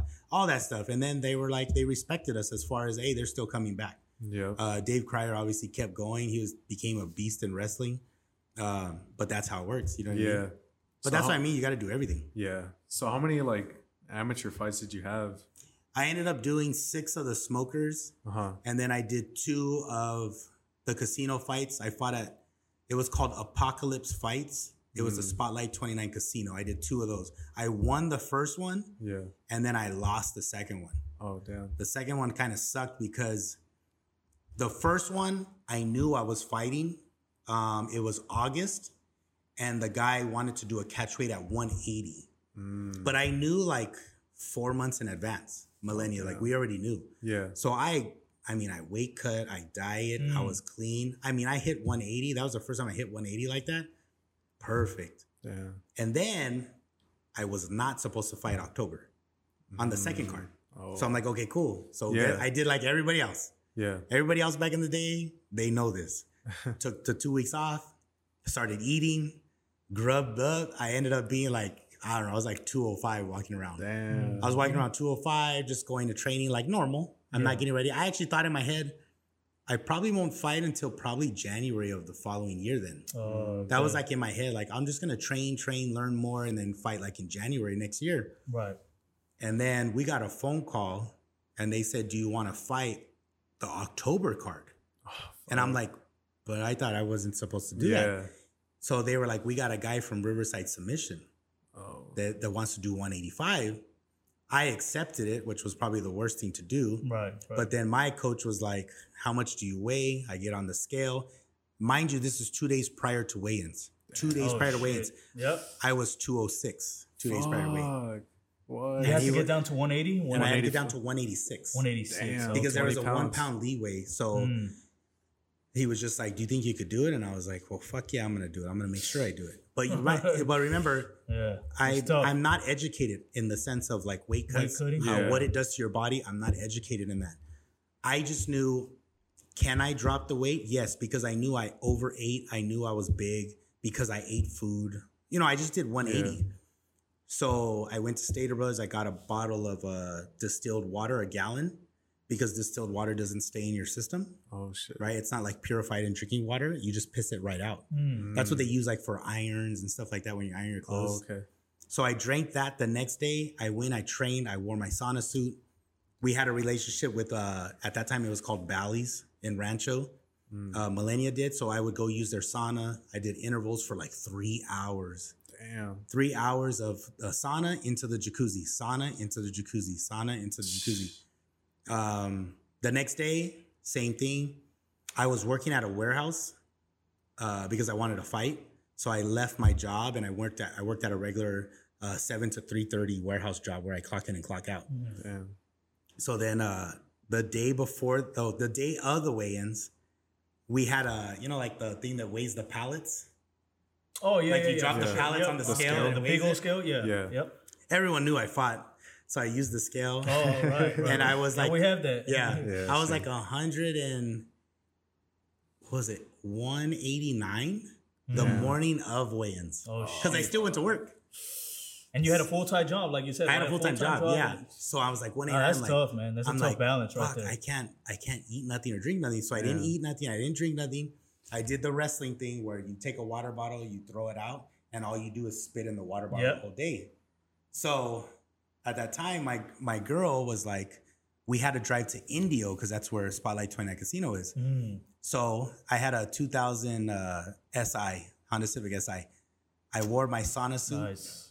I put the hoodie and the sweatpants on, and I told her, I'm sorry. She suffered. She suffered because I had the windows rolled up with the heater. Oh, that's like a 3-hour drive. What the fuck? I mean, she had mascara coming down, like she's been crying. I mean, you know what I mean? Like it was super bad. But then we got there. Yeah, that's tough. But the thing was when we got there to the parking lot, I saw people running to lose weight, and I said, "That's what I don't want to be doing. Yeah, I don't want to be exerting my leg energy running around. Your legs get tired. Yeah. So when I got out, I let out the water weight. Yeah. And it was like, I took off everything. And that's tough. I got into my shorts and a t-shirt. I'm like wiping myself off. And then I go do the weigh-ins. The guy puts me on the scale. And then he's like, go ahead and jump on the scale. Mind you, it's a 186, right? It's a 1 pound leeway. I'm not even kidding you. I weighed, 186.2 or 0.3 or something like that. Yeah. I think he saw it in my face. That I was fucked up. Yeah. Because I was like looking like I was dead. Like, you better pass me, bro. So the guy at the bottom with the clipboard was like, what's the weight? And he looks at me, he looks at the guy, and he goes, 186 even. Fuck. I just look at him and I was like, thank you so much, man. I jumped off the scale right away. I was like, thank you so much. And he was like, go over there. There's at the table, there's Pedialyte and cookies and all that. Start drinking. Yeah. You look like a crackhead right now. But unfortunately, that fight was the fight that I learned about. Oh, shit. What it does to your body. I got fucked up. The weight cut, the bad weight cuts. So for people that are coming up, you would say like, don't do that. Yeah. Don't try to take a fast fight. Don't do that. Yeah. Be smart. And cut like you would say a certain amount. Yeah. Cut, but do it healthy. Man, okay, you have a 3-month. Like, don't be 200 pounds and cut to 155. No, right? Like, I mean, I had a 2-day notice. Yeah. Like, I should have just said no. I should have just said, that's too much. Yeah. Like, I don't know what I would be doing right now. Because I stopped. After that fight, I stopped. Why do you think I was like, this isn't worth it. Oh, okay. I was just upset. I was mad. And I had a lot of things going through my head. That makes sense. I was like, I'm pissed off that I was even allowed to cut this much. I was mad because I did it to myself. Yeah. But I guess you never know, right? But that's why this gym and stuff. And that's why I'm big on my own fighters and my own guys and girls that I tell them, like, hey, how much do you want to fight at? Okay, well, are you going to start clean eating right now? If not, I tell them don't do it. Or do a bigger weight. Because I'm not going to allow that to happen because I know how I felt. I felt very, very discouraged. And I didn't want to fight after that. People say, like, a lot of these UFC fighters, they say the hardest part is the weight cut. Oh, yeah. For sure. That shit can drain you. And if you have a bad weight cut, then it can affect mentally, too. It can affect you. Yeah, exactly. Yeah, mentally, I got fucked up. It affects your fights. Yeah, because I got cracked. I did a flash knockout. That guy cracked me. I woke up. And when I woke up, I was facing the front row. Took out my mouthpiece. Damn. All I felt was him come on my knee on belly, and he cracked me one time without my mouthpiece, and Larry Landis jumped in and stopped it. And I didn't even know what happened. Then Romy and all them came in and I was like, what happened? He's just like, yeah, you got cracked. I was like, oh shit. Fuck. That was actually the first time I met what's his name? Oh shit. I'm gonna screw up on this one. The heavyweight guy from Pride. Heavyweight guy from Pride, Don Fry. No, from Catch Wrestling. Catch Wrestling. Oh man, what's his name? Man. He was like the number one. At one point, he was like the number one heavyweight fighter. Oh shit! You're saying just wrestling? Yeah, he was a catch wrestler. Oh my gosh, that's gonna kill me. I'm not sure. I don't remember who it is. He was a white guy. He was famous. Catch wrestling. He made catch wrestling famous in mixed martial arts. Oh, Bash Rutten? No, not Bas Rutten. No, not Bas Rutten. I was like, I got it. Yeah, no. If I remember, I'll tell you guys. Yeah. But I met him in the back, and he was like, "Hey, man, you got cracked pretty hard." I was like, "Yeah." He made me put my hands on my head like this. He went underneath me, and he cracked my neck because I couldn't move my neck. Oh, shit. So he cracked it, and then he made me lay down, and he popped my neck both sides. And then I was like, "Oh, damn!" I was like, so he was like a part-time chiropractor. Well, I was like, dude, he must have been knocked out quite a few times. But no, and then he made me feel better, and I was like, "Oh man, thanks." And then he said his name. He was like, "Oh, I'm so and so," and I was like, "I know who you are. Of course, I know who you are." Like, now I want to know. Now, he's like, I thought you just forgot. Like after that, yeah, it was crazy though. He's like, I've been here the whole time, man. Yeah, but it was wild. So that fight is like it made you like discouraged, like super discouraged. Yeah. Damn. But things happen for a reason, you know. Yeah, like, I think you never know. Like, I think, just everything happens the way it's supposed to happen, right? Yeah. So, yeah. I mean, you probably wouldn't have all this. That's what I'm saying. Yeah. Right, and that's what I'm saying. Like, I don't think too much of it because I think like that. Like, maybe the route would be different. Exactly. And I wouldn't have what I have now. Facts. Yeah, you would have gone right instead of left. You know, like you never know. That's the thing. That's how life is. You know, you can literally go out the street, instead of making a left turn, you make a right turn. Your whole life is different. That's right. Facts. So that's exactly how it is. His name's Josh Barnett. Josh Barnett. Okay. Josh Barnett. That was when I met Josh Barnett. Oh shit! All right. Josh Barnett was the one who cracked my neck and made me feel a hell of a lot better. Shout out to him. Shout out to Josh Barnett for sure. It was funny too because I met him later on. Damn. I was at a show for my brother. My brother was on Lucha Underground.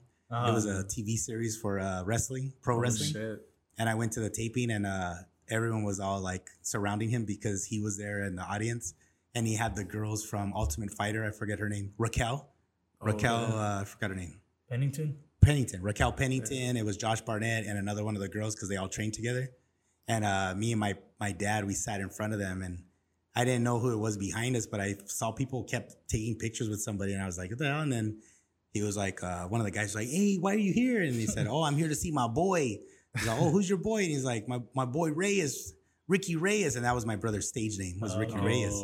And I turned around and I'm like, what the hell? And then I saw it was Josh Barnett and Raquel Pennington and all them. And I was like, hey, you're here to see Reyes? He's like, yeah. I go, that's my brother. He goes, oh, no shit. He's like, yeah. And then I was like, I met you before you cracked my neck. It was funny. He's like, you cracked my neck and I got fucking knocked out. And he was like, no shit. He's like, oh, you feel better? I'm like, yeah. Not from the knockout, but I feel better after you cracked my neck.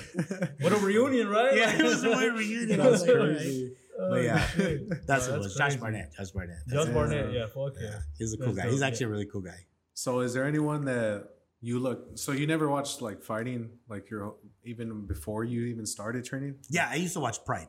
Oh, Pride, that's it? Yeah, that was the only thing I used to watch. That's why even like my tattoo on my leg is the Bushido, because I used to watch Pride and I watched like the Bushido series. That's actually where I got it from. Oh, damn.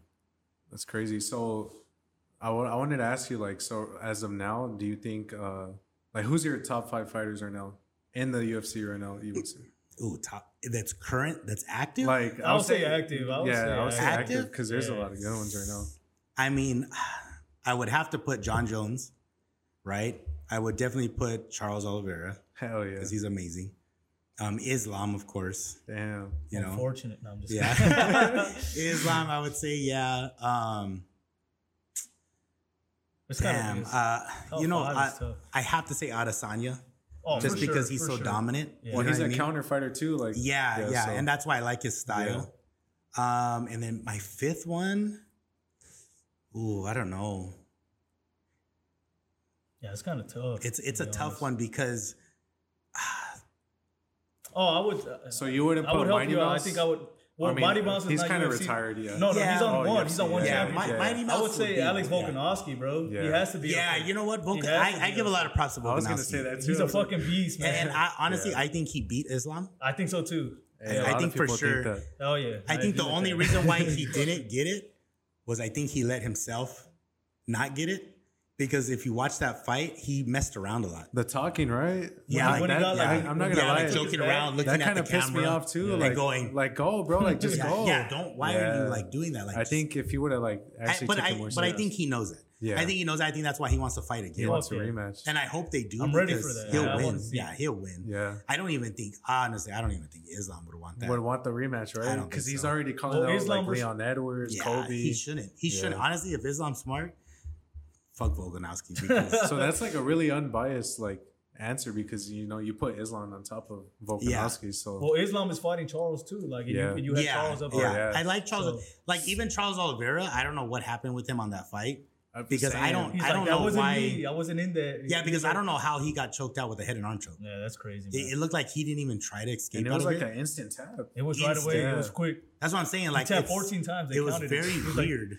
He started going crazy. I don't know. That was a weird fight because I was like, no way, you did not just get tapped by a head and arm choke. Like he didn't even go to defend the head and arm. He just was like you said, he just instantly. It was wild. It was wild. It was crazy, man. I don't know if he said fuck it, I'll get him back. So the rematch then, like who do you rematch, I'm gonna go for Charles Oliveira. I'm gonna get Charles too. Yeah, I think for sure Charles Oliveira because I think he'll come back stronger. Yeah, and I think he knows. You saw what he did to what's his name? Benio. He's a beast, dude.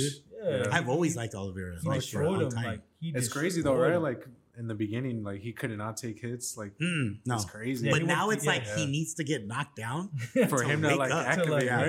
Yeah. Like once you see him like go like that, it's like all right, it's over, bro. Like people go, oh no, and I'm like, oh, he's just getting more. Like, oh yeah. Wait, he's gonna get it right now. Yeah. And sure enough, he does.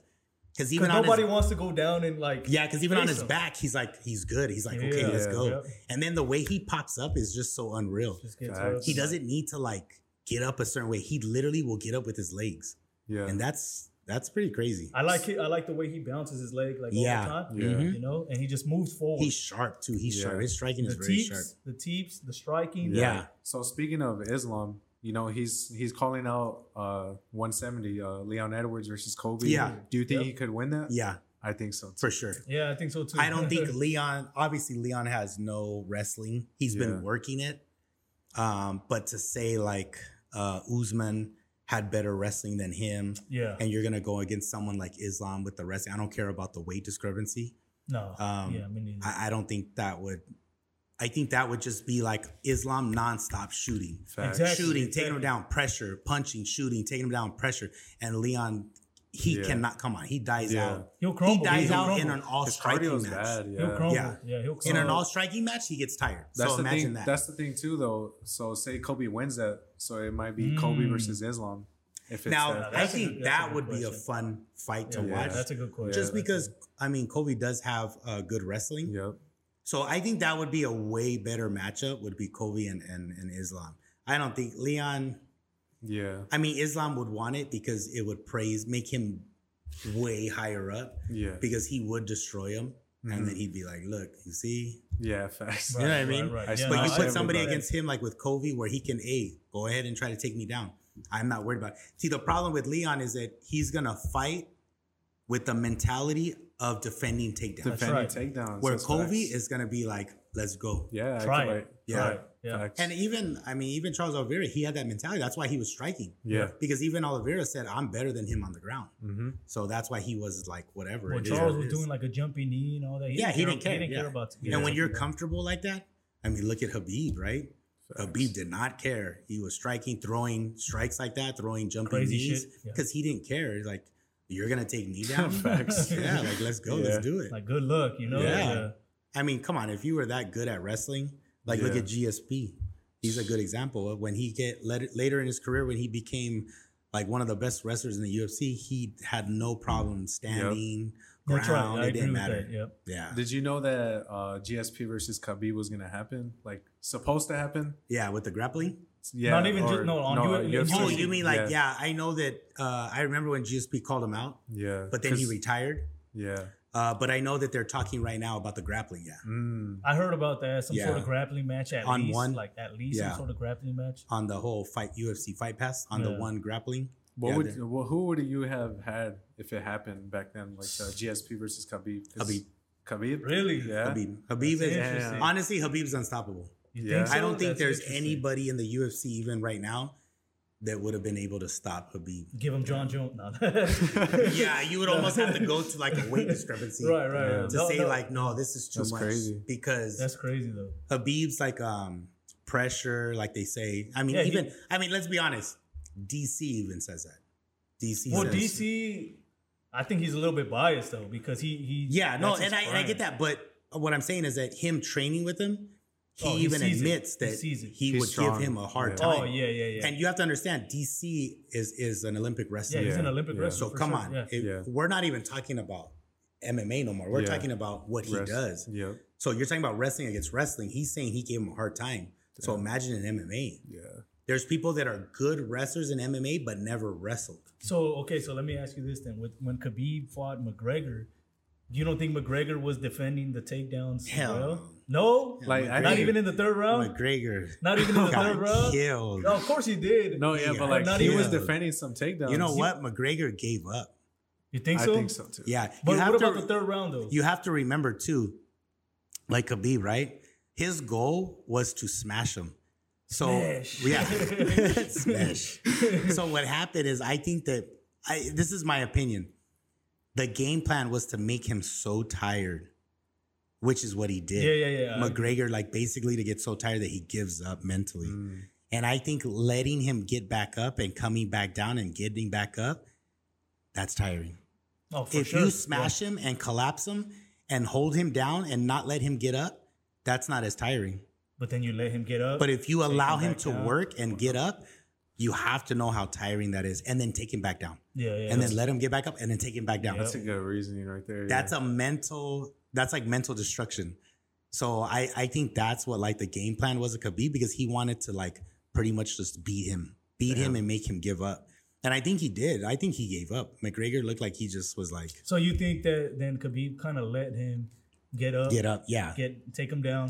Yeah, because you're talking about, you're telling me that McGregor had good wrestling defense against Khabib? I think he has good wrestling defense, though. I really do. No. I mean, I don't know. I feel like he does, but I think it was. But why would he want to strike with like someone like Conor? Like in the third round, at least that was his best. He dropped Conor. Yeah. Remember he dropped him. Yeah, he did. So he also wanted to prove. A good hit. Yeah, he also wanted to prove a point, right? Like, and I think that's what it was. I think Khabib was out to prove a point. Yeah, because McGregor talked so much shit about him. Oh yeah, that one was crazy. That I think it was too personal.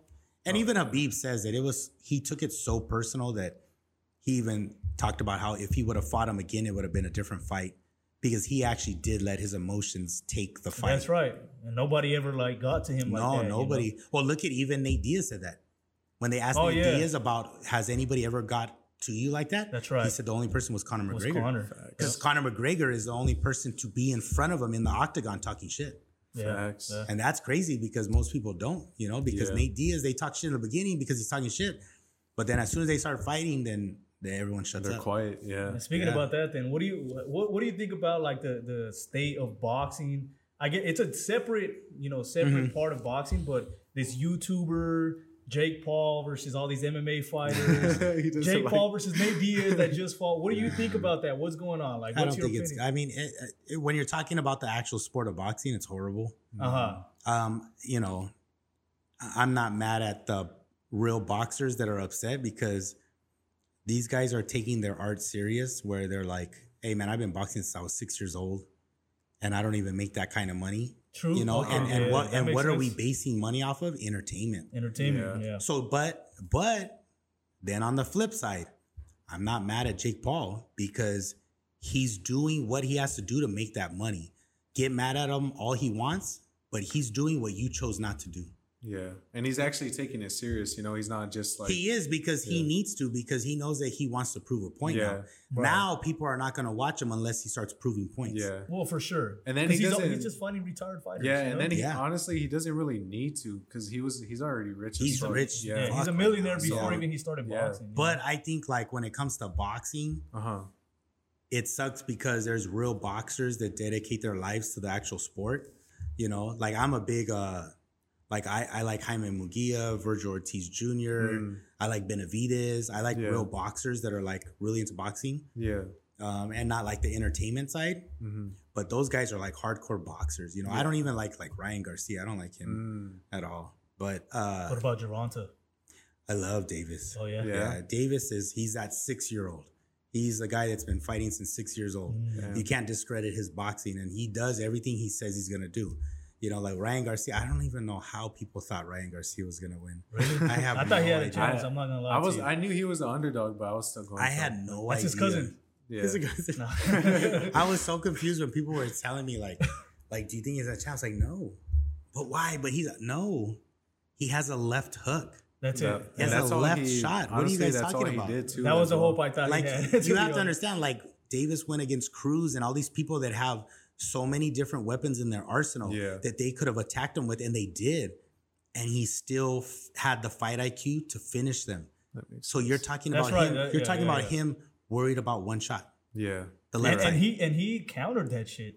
You know, because I mean, he knew, bro. Ryan was throwing that shit like 3-4 times in a row, and then he just cracked him. And it was true. Like, Gervonta Davis kept telling people, I've been boxing since I was 6. What are you guys thinking? Yeah. Like, you're actually thinking that this guy's going to come in and outsmart me in boxing. And it's like, yeah, you have to understand, it's built in him to be a boxer. Like Mayweather and all these guys, like, it's who they are. Their boxing is like them walking down the street. Everything is a muscle memory. You know what I mean? Regular to them. Yeah, it's just regular. Yeah. And the only thing I could say about Ryan Garcia was, I mean, don't get me wrong, Ryan Garcia is actually good. Yeah. But he would have been a hell of a lot better if he never left Canelo. Oh, yeah, for sure. I think Canelo, they would would have helped him evolve as a boxer to win a fight. Yeah, you know what I mean? Yeah, so what do you think about him, like, switching back to, or now to Errol Spence Jr.'s campsite? Do you think that's going to be helpful? Because I know his footwork is, that's what his... You know what his sucks? Defense, you know what sucks? Some people asked me that, was that once you start hopping gyms and coaches... What are you doing now? Yeah, that makes Whose sense. style are you adapting to? That's like the hard part, is like you see all these people that are really good. They've been with their people since almost day one. Yeah. When you start hopping, now you're like, oh, you know, you're adjusting to this person, that person. It's like, you know. It's kind of like you're starting all over in a way, right? Yeah, pretty much. I look at like I used to like, well, because I'm Puerto Rican, but I used to like Rosabo, right? And then he goes to Freddie Roach. He goes back and forth, and it's like, which style are you trying to adjust to? Yeah. Now you're just losing. That makes sense. You know what I mean? You're not even winning no more. You're just losing. And you're just thinking, well, Freddie Roach is a well-known boxing coach, so I'm going to go back and forth. And it's like, no, you can't. You know what I mean? Yeah. What are you learning from him now? Nothing. You know, that's why I say, like, Gervonta Davis, who's he changed to? Nobody. He just changed the promoter. Yeah. Right? He was with Mayweather for so long. Yeah. But Mayweather was he was the money person. Yeah. But his actual coach has been his coach. Garcia, he's like hopping from one to the next to the next to the next. Yeah, he should have stayed with Canelo for sure. He should have stayed there because they're hardcore boxers. I think it was honestly because like Oscar De La Hoya. And even Canelo called him out too. Yeah, right. And I get that. And you know, De La Hoya, he's a money guy. Yeah. It's like you can't blame him for being Mr. Money. Like, look at his girlfriend and everything. You know what I mean? She's made of money. You know what I mean? This guy, I went to the, what is it? The Benavides? I went to the, I went to the, I went to the Plant and Benavides fight. I went to the Munguia fight that just happened. And Oscar was there. And it was like, dude, that fool's just all about his money. He's just all about his money. I think a lot of people are starting. I think a lot of people are starting to realizing that. Like, especially now, he's trying to sue Ryan for leaving. Like, what the? It's like that's how you know it's about money. They screwed that kid over, man. They left that guy out in the dirt after that fight, that post conference. That was they weren't even there. They weren't even there for him. Yeah, that was jacked up. Oscar De La Hoya was trying to say, "Oh, I got death threats and all this stuff." That's stupid. It's like, come on, dude. You have so much money. Yeah, you have so much money. You have security. Yeah. How about your security around? But you guys left freaking Garcia there like crickets. Like, you know, where's your whole camp? And Davis is over there with his whole entire camp. Even his trainer told him, Yeah, they went like, hey man, come over with us, man. We'll hook you up. We'll help you out. Yeah. And it wasn't a low blow. Some people were saying like, oh, that's a low blow. It's not. No, it's not. They actually felt for him like, damn, that's fucked up because he's a young kid. And they were looking at him like, man, you deserve better than that. You're a name. You know, you could do a lot better than what you're getting. Yeah. So who's your top boxer right now? Like that's active? Ooh, that's tough. I'm telling you, I love Virgil Ortiz Jr. And Benavidez is pretty badass. Jaime Muguia had a tough fight, the last one. Yeah. Which I was kind of like, ooh. I was a little... Because that was like his first test, right? It kind of made me worried. Damn. But Virgil Ortiz is a real boxer. Mm-hmm. Like they say, out of the De La Hoya camp, like the whole golden boy, Garcia is like the poster boy. Yeah. That makes sense. But Virgil Ortiz is going to be the boxer. Yeah. So Virgil Ortiz is going to last longer as a boxer than Garcia. Yeah. You know what I mean? But Virgil Ortiz badass. I can't wait for his fight. Yeah. But he's badass. Benavidez. I think, what is it? Canelo versus Charlo. Mm-hmm. That's coming up in September. Yeah. That's going to be an interesting fight to see who wins that one. And then hopefully whoever wins that one goes against Benavidez. I'm hoping that too. Well, Canelo, I don't know if he's going to fight Benavidez, right? Because he's saying he doesn't want to fight Mexicans anymore. What do you think about that? I'm like, that shit's ridiculous, bro. Because it's a Mexican sport. It's a Mexican sport, yeah. That's like saying that's his biggest competition, you know? Like, then come train in America and then fight a Mexican boxer. You know, exactly. Become American. It doesn't matter. It doesn't matter. Like, it's about... You know, and especially for Canelo, like he wants the legacy side of it. Yeah, like, that's what he's doing it for. So that's I think gonna tarnish his legacy. You have to do that in order to be like that person, right? Yeah. But I think I'm excited about Charlo and Canelo because this is the first time you have in history two undisputed. Right? That's fucking crazy. Yeah. Because these are the guys who own all the titles, and now they're fighting each other. In fact, you know, it's only 4 undisputed fighters. I've seen it. It's Canelo, your favorite fighter, David Haney. Haney, Charlo, and then can't remember the last guy. There's another guy that's another undisputed guy. But what do you think about the fight with Haney and Lomachenko? Who won that? Who won it? Loma. Be honest. Loma. That's right. That's Loma what I'm talking about. Loma won that one. That's what I'm talking about. I thought that shit too, man. You know what it is too, and Haney knew that. Haney knows that. He knew that. That's why, like, man. But you know what? You know what though? I want Haney to fight Shakur. Oh, okay. I saw them talking about it. Also, Teofimo Lopez. I want Shakur. Shakur is the fight for Haney. Shakur's up there on my list. And I think Haney is like scared of him. You think so? Yeah, I think so. Because if you, do you really watch his fights? Who? Shakur's fight. I've only seen maybe like the last one. I know they've sparred too a lot. He's accurate. Like he is so accurate. See, that's the guy I want to see him fight because he's super accurate. Like Lomachenko, he's accurate, but his footwork is what makes him accurate, right? So if his footwork doesn't work, it's a little bit all over the place.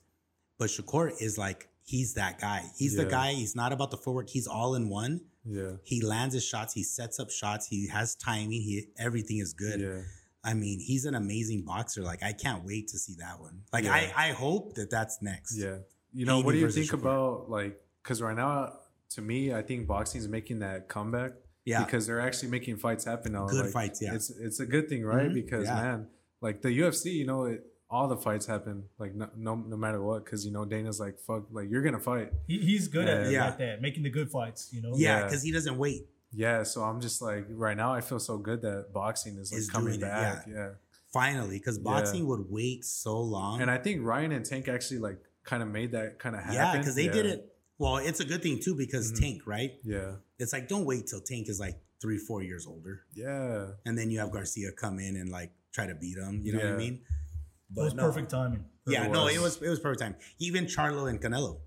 It's like, okay, now you guys are making the fights people want to see. And it's not a setup, you know what I mean? And that's what Dana White does so well, is he gives the people what they want to see. Yeah, he's like, hey, you're going to fight no matter what. Yeah, like, Dana White has brought people from other organizations. Facts. Like, hey, you guys want to see them fight? Look at Cyborg. Yeah. They created a fucking weight class for Cyborg. Yeah. Just to get her there. Yeah. And then Amanda Nunes became. She ended up being the champion. That's the other thing, too. I don't think Amanda's a champ, for sure. Oh, really? Well, because... No. Let me tell you, see if you agree with me. I think I know what you're going to say because what is it? The 145? 145, yeah. It's not really like a real weight division, right? Because there's no fighters there. It was created for Cyborg. Exactly. So there's not even a roster right now. There's not even rankings on that. Who did she fight 15 people. Who did she fight in that weight class? Nobody. No, she only They fought made it for Cyborg. Cyborg. She fought Cyborg. I think she fought Megan. What's her name? Yeah. Who and is she she? destroyed her. Yeah. She Who is fucked her she? up. Nobody. So I agree with that. Yeah, You because know, that's a good. to have a real weight class, you have to have the top 15. Exactly. There's And not then even you a have to ranking. climb the 15. Yep. And then say, okay, now you're ready to fight this person. Yep. That makes sense. And that's what I mean by like, I don't consider her a champ because they made the title for her so that she can fight Cyborg, which it worked, and they fought. It did. Yeah, it worked. But then look at Cyborg, she bounced. Okay, bye. Have a nice day. Yep. I made my she money. stayed Now there. I'm gonna go to Bellator and be the champion over there, which she did. And she's fucking everybody Yeah. up Yeah. over there. Yeah. That's what I'm saying. And now it's like, now you have Amanda Nunes who's like, I'm a champ. Like, you know what? You did not do what McGregor did. You did not do what Daniel Cormier DC. did. You did not do that because those were weight classes that were already established for years. Damn. And have real rankings. Yeah. I agree with that. Yeah. You know, Because They had to those fight are the real. top Like, of the top. I'm gonna tell you right now, DC is a real champ. For sure. What's his name? Oh, God, what's his name? Who? Henry. Oh, Henry Henry Cejudo? Cejudo? So he's a real champ, Yeah.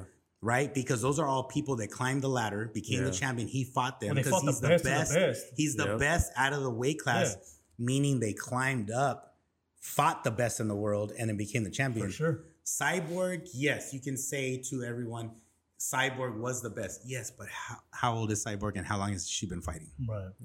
She was not in her prime. She was not that person right now. Yeah. And that, again, we're doing the same And thing. she caught Amanda at like her peak almost. Yeah, You know? Like, it's she like- caught her there. It's the same thing like we did with Canelo and Mayweather. Right. Why did Canelo fight Mayweather? Yeah. Why? Yeah. For what reason? Because everyone wanted to see it was a moneymaker? Yes. That's what it was. Was Canelo ready to fight Mayweather? Absolutely not. Nope. Have Mayweather fight him right now. But then that'd be a different conversation, right? Because Mayweather's now the older. age. Yeah.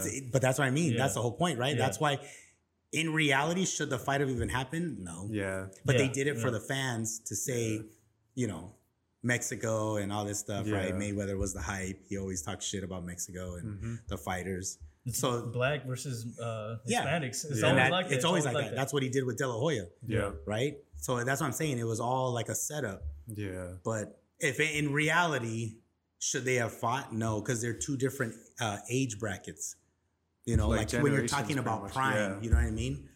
That should have never happened. That Now, makes if you a lot put of sense. Canelo at his prime right now at 30 years old, 31 years old against Mayweather at 31 years old and put them together, that would have been a badass Yeah. fight. I agree with that. Yeah, I makes agree sense. with that. Yeah. It's like they should have just left it to just comparing them, you know? Yeah, Yeah. for sure. It's like when people compare like Kobe versus MJ, like just compare it.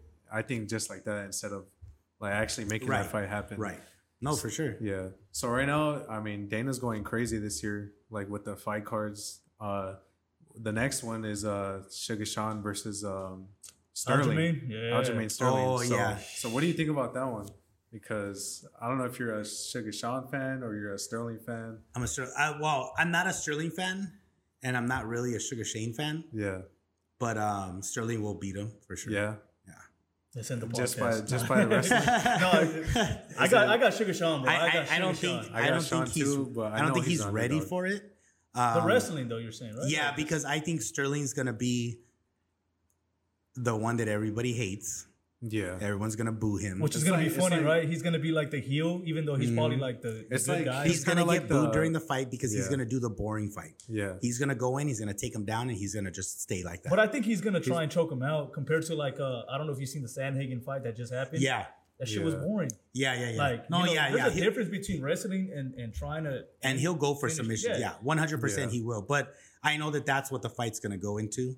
I just hope that Sugar is doing a bunch of wrestling takedown Yeah. defenses because that's what the whole fight's going to be. It's gonna be Because at the end of the day, you can't say like, oh, he's going to stand up strike. No, he's not. He's not stupid. He has the title. He's not. He's going to keep his title. yeah. You can't get mad at somebody for sticking to a game plan that's going to help him keep the title. That's what But he was- that's what I hate about a lot of people. You know, they get mad when people aren't going for like the highlights in a way. You know, Yeah, like yeah, versus like Izzy versus Izzy, Cannonier, they yeah. got pissed like, oh, it was a boring fight, but Right. you know he's there fighting tactical. man. You know, It's up to the guy Yeah. to win the belt. you know, everybody says things like that, but it's Yeah. like, oh man, get in there. facts. Get in there, go across the cage from someone, Yeah. lock that door, That's Yeah. what. Yeah, and you're about to exactly. fight. Yeah. Then tell me what you end up doing. Exactly. You know how many people I've known in my career and being in this industry that I mean, I'm talking about in training, you're like, wow, they're amazing. Look at the way they put it together. Yeah. Striking, takedowns, grappling, ground and pound. Ooh, I can't wait. And then you go watch them and it's like, what just happened? Who is that guy? Yeah. Why did he hesitate? Why didn't he do what he did in training? Like, there's so many people that like that. It's normal. It's like some people, it's nerves, it's everything. They don't have that. Yeah. Like, there's so many people that are so talented in training. That's why I even tell some of the guys when we went to a lot of the events, they seen it for themselves, where they'll see people training outside, hitting the pads. And man, you're like, pop, pop, pop, pop, pop. Just everything. Beautiful. Ooh, look at that guy. And then we watch them. Nope, they lose. Damn. It's like they're just like in shock. It's like those people that just become the sparring partner. Yeah. Absolutely. Mike Tyson said it. He said that he used to get beat up by his own sparring partners. But when the light would be on them and they would fight, they would get destroyed. Yeah. So they couldn't 100%. Handle the spotlight. Yeah. Because that takes a different person. Yeah. But that's why even still, you can have sparring partners that are very talented. They will help you get to a fight. They will help you get ready and prepared. But when they actually fight, you see it in the UFC. There's people that'll say like, oh man, you'll hear Joe Rogan say, man, I'm so excited to see this. He's part of X and X's fight camp, and I've seen this guy train, and then they lose. Yeah. And then it's like, wait, what happened? It's like, well, not again. It's the nerves, it's the media, it's everything that goes with it. Yep. Just like in these little fights that we do, you can ask some of the guys and the girls that fight. They get an adrenaline dump. That's true. All that stuff. They forget some of the things, and it's just like they get into shock. Damn. But that doesn't mean they're not good fighters, because if you train with them, they'll give you the worst time of your life in there. That makes sense. You know what I mean? Yeah. And that's what I mean by sometimes there's people that are like that are very talented. You go to gyms and you'll see like jiu-jitsu practitioners, and you'll be like, this guy is amazing. He's a beast. You'll even see some people come that are well known and they get smashed by them. I remember at Millennia, we used to have people come from Pride and everything. They used to get smashed. Damn. And you'd be like, I can't believe that just happened. But put those same two people together in an MMA fight in front of 60,000 people at the Tokyo Dome. And that's what happens. Yeah. It's way different. That Japanese guy that got smashed when he came down to training will jack you up because he's used to that side and you're not. Some people thrive in the spotlight. Some people exactly. Just like, they don't care about it. Jake Paul, for example, it's just with him, like he likes that. He likes it, He loves it. He loves the spotlight. He loves when people are watching him. So I think some people his venues are huge. They are. So you better be prepared to have that. Yeah. I was reading about something about Jake Paul and Logan, right? That they're like talking shit, that they want to fight each other. No, I don't think it's gonna go down. I think it's just like they were talking shit because you know about it. Yeah, like pretty much Logan couldn't take the prime drink in there. I heard about that. So he got so mad at Jake, like, oh, why did you let this happen? But it makes sense because Jake, his sponsor is Celsius. So he's like, I'm not gonna let you take. My team told you that you couldn't take that because of my promotion. It's Celsius. And then also they have a contract. And Logan was saying, which I think this guy's fucking delusional as fuck. Logan was saying that, all these fighters are fighting you because you're the easier fight compared to me, and nobody wants to fight me, and everyone is scared to fight me. And I'm like, bro, nobody wants to fight you because nobody cares to fight you. Nobody cares. Like, Jake is the one that's actually being consistent, putting in the work. Even though he's fighting these retired MMA fighters, he's still doing it. Yeah, and Jake. I mean, in Logan, he's in WWE. Yeah, exactly. That's what it is. Yeah, they look at him like, you went to WWE. You're not boxing. What are you doing? And he told Jake like, oh, the reason why you fought Nate was because I gave you that fight. And Jake was like, how did you give me that fight? Who are you to even tell me you gave me that fight? And I don't like Jake that much either way. Yeah. But I agree with him 100%. Yeah. And he's right. Facts. Like, who is this guy to tell him? Like, he's not consistent. Yeah. The reason they don't want to fight you is because nobody cares, bro. Like, nobody wants to fight. Yeah, it's true. Yeah. He's not active. And he's going to fight Dylan Dennis. You heard about that? I seen that one, yeah. I mean, now he's just trying to, like, get into the mix of it. I think but so, Dylan too. versus Dylan, like, Dylan is not even a striker. No. He's a jiu-jitsu guy.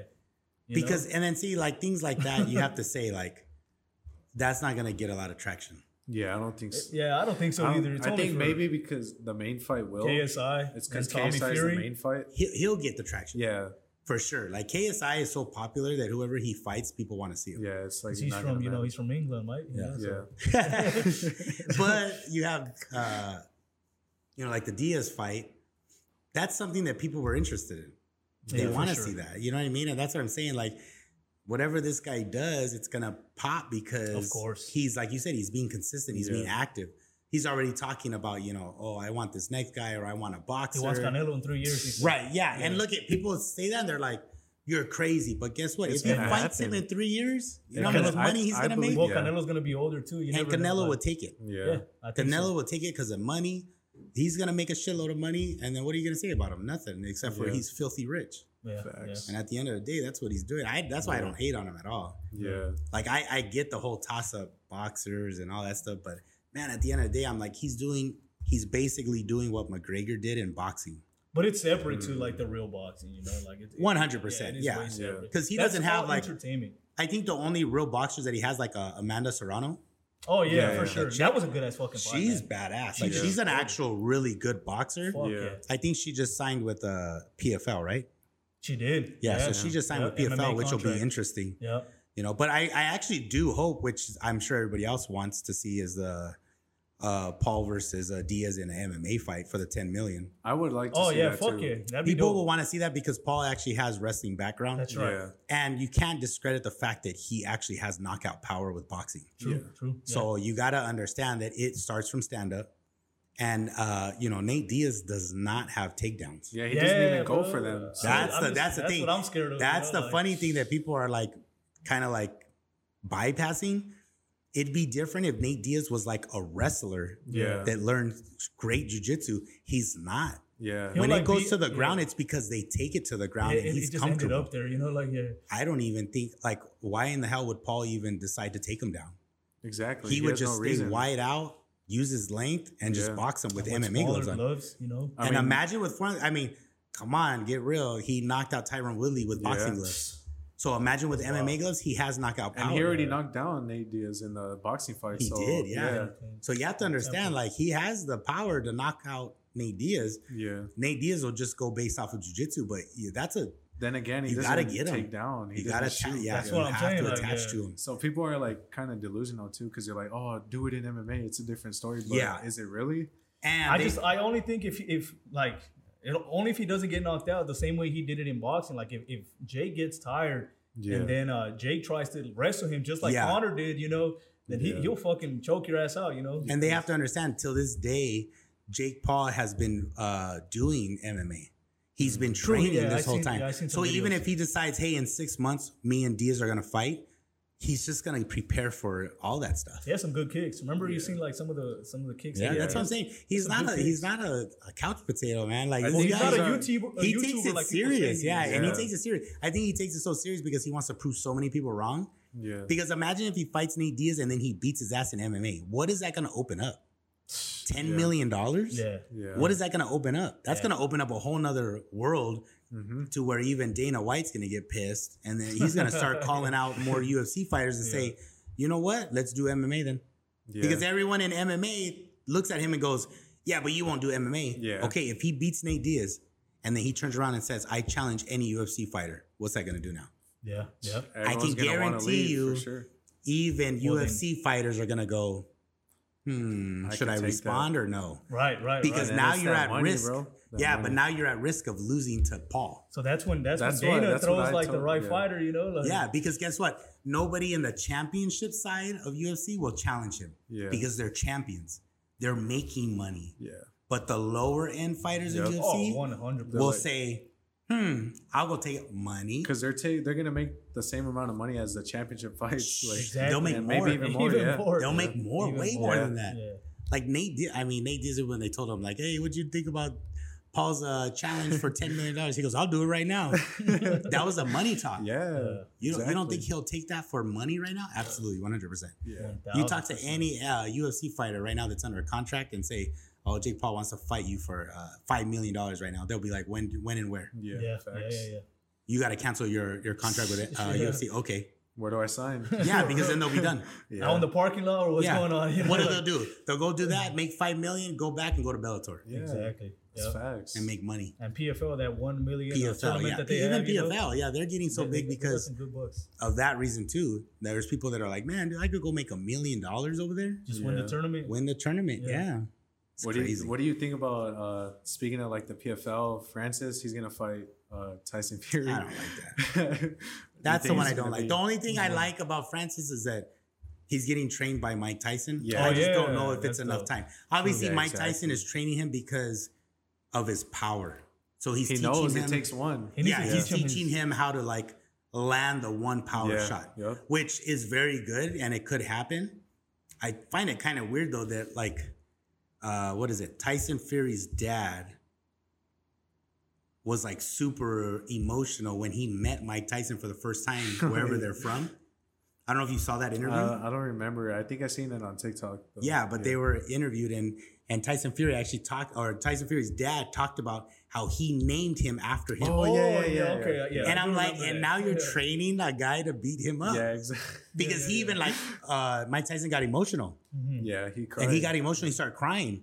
And he was just like, man, I appreciate that. That means a lot to me that you named your kid after me. But now he's going to... And now he's training... But then again, why do you think he's training him? Because of money. Yeah, for sure. Money talk. Francis makes so much... He's like, hey... He needs to teach him head movement, though, I think, because Tyson has like zero head movement. Tyson is going to piece him up, man. Tyson is a boxer. He's a real boxer. That's the thing. Does he have enough time? That's the thing. Like, and even his power, bro. Like, he fought Deontay Wilder like 3 times, man. Come on. Deontay Wilder's probably the hardest puncher in boxing, like heavyweight boxing. Like, man. I look at people like, if Deontay Wilder had the boxing knowledge of Andy Ruiz in his body, I think the fight would be different. Right. For sure. But it's like Wilder, he's not a real boxer. He's not a real boxer. He's a sloppy exactly. puncher, he just looks for the one punch knockout. And then Andy Ruiz is too small for Tyson Fury to lunge for him. Yeah. But man, if you put his knowledge into Tyson or Deontay. Into Deontay Wilder, man, that would be an amazing fight. That makes a lot of sense. That would be an amazing fight. Because Wilder, he's not really a boxer. No. He's a sloppy puncher, man. He's just going for it's just that one punch. Yeah. But Andy Ruiz is so small. He's so short. Yeah. He'd be lunging for him, So, I mean, if Deontay got the one punch, like, maybe Francis could also, I mean, he can. Right. And I think that's what they're looking for. Francis connects it, bro. Like, and then he's training with Mike. So he's going to show him that hip movement, whatever he needs to, like, actually connect that real strong punch. Yeah. But, I have a question about... your merch. Yeah. I wanted just to talk to you about, you getting into that, just like how did you start doing it? What created that? Motive? The motive, the build different and just that slogan and all that. Yeah. How did you get into that? That's interesting because I started it, 2017. I wanted to create a clothing brand and I was going to like 24-hour fitness. I was working out, but I didn't know really what to call it. And, there's so many name brands out there. So I was like, man, I need something. Yeah. It was funny because I kept saying the same thing over and over because I was like, man, I need something that'll motivate people. You know what I mean? Yeah. And I was like, man, it's got to be a brand that when you see it, people are like, oh, man, that's a motivating brand.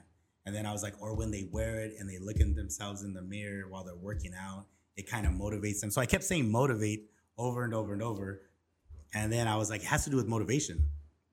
So then I just thought like, what if I just abbreviate motivation, just put motive, but without the E and then put the dot, right? Yeah. That's kind of how I came up. I originally called the brand Motive Wear. So I have pictures like on my Instagram, like down at the bottom, it actually says Motive Wear. I had a guy who was like a weightlifter. I had Dave Cryer. He was wearing my shirt on one of my Instagram posts way back in the day. Yeah. He would take it when he was training because I was sponsoring like weightlifters, fighters, things like that. But it was just something that I wanted to have but I wanted it universal. So it was weird because I even got involved in car clubs. Oh, okay. Because I used to be in a car club way back in the day. Yeah. So I got into the car scene and I met this kid. He was like 16 years old. I didn't know he was 16 years old. But this guy on my Instagram was like doing all these car meets. And I hit him up and I was like, hey man, like you throw the car meets? He's like, yeah, I throw them, I get them all gathered up and together. And I was like, okay, cool. I was like, hey, I'm gonna go to one of your car meets. And he goes, yeah, man. And I said, I have a clothing brand that I'm starting. He goes, yeah, cool. I told him I'll give you some clothing. So I met him in Fontana and they had a car meet. And there was about like 40 cars, like all imports. Damn. And I was like, damn. And then this kid comes, this little white kid, he's 16 years old. Holy shit. And that was him. Oh, shit. So I gave him a hoodie and some shirts. Yeah. And then I met this one guy, his Instagram is Ride Worthy, and he had like 16,000 followers. Damn. And I gave him some stuff, and then they started posting it. And my goal was to get the car clubs where it says like motive wear in the front. And then in the back, it was supposed to say, what's your motive? And put the car club. Damn. And like, what's your motive? What motivates you to like fix your car up? Yeah, exactly. And it was going to be like the car club. Yeah. That's dope. So it was weird though, but it was kind of cool to see how like back then, because one day I was out with my girl at the time and I was at the movie theater, and it was funny because I seen some guy, it looked like he was on a date, and he had on like some jeans and some Air Force Ones, and he had the Motive shirt on. Oh shit! I didn't even know who he was. And That's she crazy. saw it That's too, and she dope. was like, "Isn't that your shirt?" And I looked at him, I was like, "Oh shit, that's my shirt." That's fucking wild. Yeah, it was dope. weird. We're at the AMC Theater in Ontario Mills, and I was like, "Oh shit, that is my shirt." That's crazy. I didn't even know who it was. But yeah, That's pretty dope. Yeah, it was kind of like a cool moment. But Yeah. I stopped it, and then when I got the gym. Oh, you didn't talk to him though? You didn't say like, "Hey, that's my shirt." No, I didn't say nothing. I just like was on my merry way, and I was like, whatever. I just thought it was like a cool moment. Yeah. Right. But then when I started teaching at the gym, that was when I brought it back because I thought that was like a right time to do it. Yeah. Because of like, everyone there. And then obviously like I got a guy to design the Motive side, the logo design to be different. Cause my other one was real, like just plain. It was like bold Motive. And at the last of on the M, it like lined all the way through. Oh, okay. And it said wear inside of the line. So it was very different. And then the front side said MW connected together. So it was very different. Yeah. But yeah, and then I just thought like, okay, I'll just bring it back. But that was a cool design that he came up with, and I liked it. It was sharp, and it was universal to everything. Right. Yeah. And then the built different was funny because I was. That's what's on the back too on this one. Yeah. It was funny because I was saying like, I need a slogan. I didn't want to use "What's your motive" anymore. And I was like, you know what? I wanted to represent people that are different. I kept saying stuff like that. And I said, like people with the background that like helps to say like, hey, this is how I was built. And see, I kept saying built and different together. And you're like, it was oh, weird. shit. Yeah. And then finally, same thing with motive. And then finally I was like, wait a minute. I was like, that's what makes them different because they were built different. Facts. And then I was like, damn, why don't I just say built different? Yeah. Like everyone who, is part of Motive is built different. Yep. Because it's true. Yep. The way I look at it is like that. It's like I have so many different personalities that come into the gym, martial arts, fitness, whatever. Everyone has a story. We're all from different walks of life, Everything. Yep. I mean, it could be relationships, childhood experiences, upbringings, whatever it is, even like unfortunate situations that it's just, that's what makes them different. Why do you do what you do? And that was the whole point, and that was what Motive was part of too. Cause it was like, I used to listen to Dr. Eric Thomas a lot as a motivational speaker. And he used to have that thing called what's your why? And you would replace why with motive. Like, what's your motive? What's your motive? Why do you do what you do? Yeah. Like, what's the motive behind it? And that's kind of where I thought of like the motive and the build different. That makes sense. So it's just people with stories and the reason why. Yeah. And I like it. I like it. Trust me, when we go places, dope. I like it when people recognize it and they say, oh man, that shit's tight. Like, I like the logo and all that stuff. And then that's what actually people call me outside of here. They call me by Motive. They don't even call me by my name. Oh, there's a lot of people out there right now that they don't even know my real name. They just call you Motive? They call me Motive. Yeah, that's they call crazy. me Motive. That's pretty dope. So that's kind of funny. So there's some people out there right now that if they listen to this, probably through my Instagram, they're not going to know my real name, but they're going to hear it in the beginning. Right. So but they know me as Motive. Let me ask you this question then. What's your motive? What's my motive is just money. With everything. Just everything. It's being successful. I think that's like my biggest why. Like, why do I do what I do? Yeah, it's just to become more successful. Yeah. It's crazy to say, but it's doing what I feel like people don't think I can do. you know, or even at one point, I didn't even believe that I could do it. I think that's what's driving me right now. Okay. And I think that's the biggest one is myself, because I do look at myself a lot and I challenge myself. And people even ask me, like, why do you do why do you do ice baths? Why do you do fasting? Why do you do what you do with the people you're around? And it's like, you know why? Because it's like, if I don't challenge myself, what am I doing then? I feel like I'm at a standstill. Yeah. And it's like, what's the point of living right now, you know? Yeah. Because I have, you know, just like everyone else, I've had issues. I've gone through a lot of problems. I've gone through so many problems to a point where I even thought, like, why am I here? What am I doing here? Yeah. Why am I even around? Why am I alive? You know, and obviously people would be like, hey, man, you know, loved ones and da-da-da. Yeah, but, you know, sometimes when you're feeling a certain way, it's not that. Yep. You know, you need something that's personal to you. Yeah. You know, and even this right now, what I do, this has a personal attachment to me. It's not only like my livelihood and it has a financial attachment, but it has a personal attachment, because if this becomes successful, it's going to prove the point of I'm able to do what I really want to do, you know, and I have that work ethics. I have that discipline. I want to be different. That's why I say built different. Yep. Because I want to be different from everyone else. I actually do want to be that person. Yeah. I want to be that person that people come up to me and ask me, how do you do that? Because I can't seem to do it. That's fast. You know, and I can give that type of knowledge to somebody and say, well, what is it that you're failing at? What do you think you need? And then they tell me, and then I can tell them. And that's where like the whole honesty comes from. Yeah. Where it's like, but they have to be prepared. True. You know? Like, please understand though, that if I tell you my feedback, I'm not going to sugarcoat. I'm not the person that's going to go, it's okay, don't worry about it. No, I'm going to say, why aren't you doing this? Yeah. Well, because stop. That's not a real reason. Yep. Yeah. You know what I mean? And it's like, that's the harsh reality. Right. Yeah. Well, I have this. That's still not a reason. Yeah. You know how many people have that? You know how many people still have that till this day? I have that till this day. That doesn't mean I stop. That doesn't mean I take time out. That doesn't mean, you know, like how people say about working out. What are your days off? I don't have days off. And they ask me that. Well, what days do you take off? I don't.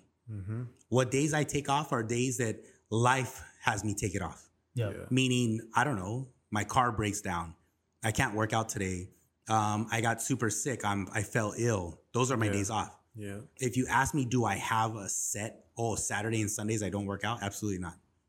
Because of that reason, I never know when I'm not actually going to be able to work out. Mm-hmm. So the last thing I don't want is I'm going to say, oh, Saturday and Sunday I don't work out. Then Monday my car breaks down and I can't get it up and running till Wednesday. Now I took off Saturday, Sunday, Monday, Tuesday, Wednesday. Yeah. Now I fell off of my routine. Yeah. Right. I'd rather just work out every single day and work a different muscle, recover the right way you're supposed to, and keep doing it. Yep. Then if something happens, then I'm okay. Yeah, the most successful people don't even take any days off. You're not supposed to. Yeah, they're pretty much. Because that's the hardest part. Yeah. And then it's going to like affect the way you're disciplined too, in a way, because then you're taking days off. It's like you're not being kind of gets you lazy a little bit too. You know? Like people right now that I tell, I'm doing the gym, right? I teach, I have my clients, I do personal training, I have my merch, I sell the supplements. I'm going to open up a second gym. Yep. I'm going to do the podcast. How are you going to do that? Right. When do you have time? It doesn't matter. Find a way, right? I'll make time. Yep. I'll make time. If it doesn't happen, it's because I'm just choosing not to do it. Yeah. Because I could say, like tomorrow, Sundays I don't do much. Sundays I come here, I clean my gym, I get my lift session in, and then I go home and relax. So what I'm going to do now is I'm going to do a podcast. So when is that? When, you know, what's the excuse? Mm-hmm. You know, well, what about your online programming you're doing? Okay, I use my clients. Do you want to be part of it? They say yes. They're helping me, right? I have help. Yeah.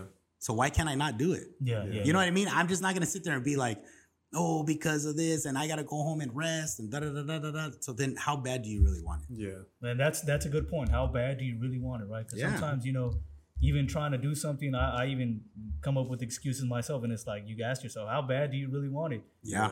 If you wanted it so badly, then you would just do it. No excuses. And 100%. Seems like excuses are not in your vocabulary. You can't. You know, if I start using excuses, I always catch myself. And you know, like I do watch David Goggins and all that, and I do think like that, where I'm like, dude, I could not be his friend because I would suck as a friend. But I'm almost like... But it's almost like he'll lift you up too. My goal would be his friend, because it'd be like, Dude, he even says he says himself that he gets up and he stares at his running shoes for 30 minutes. Oh, yeah, right. Yep. I see like that. 30 minutes. He's like, I don't want to fucking do this. Yeah, right? And it's like, but you have to. And that's the same thing like me.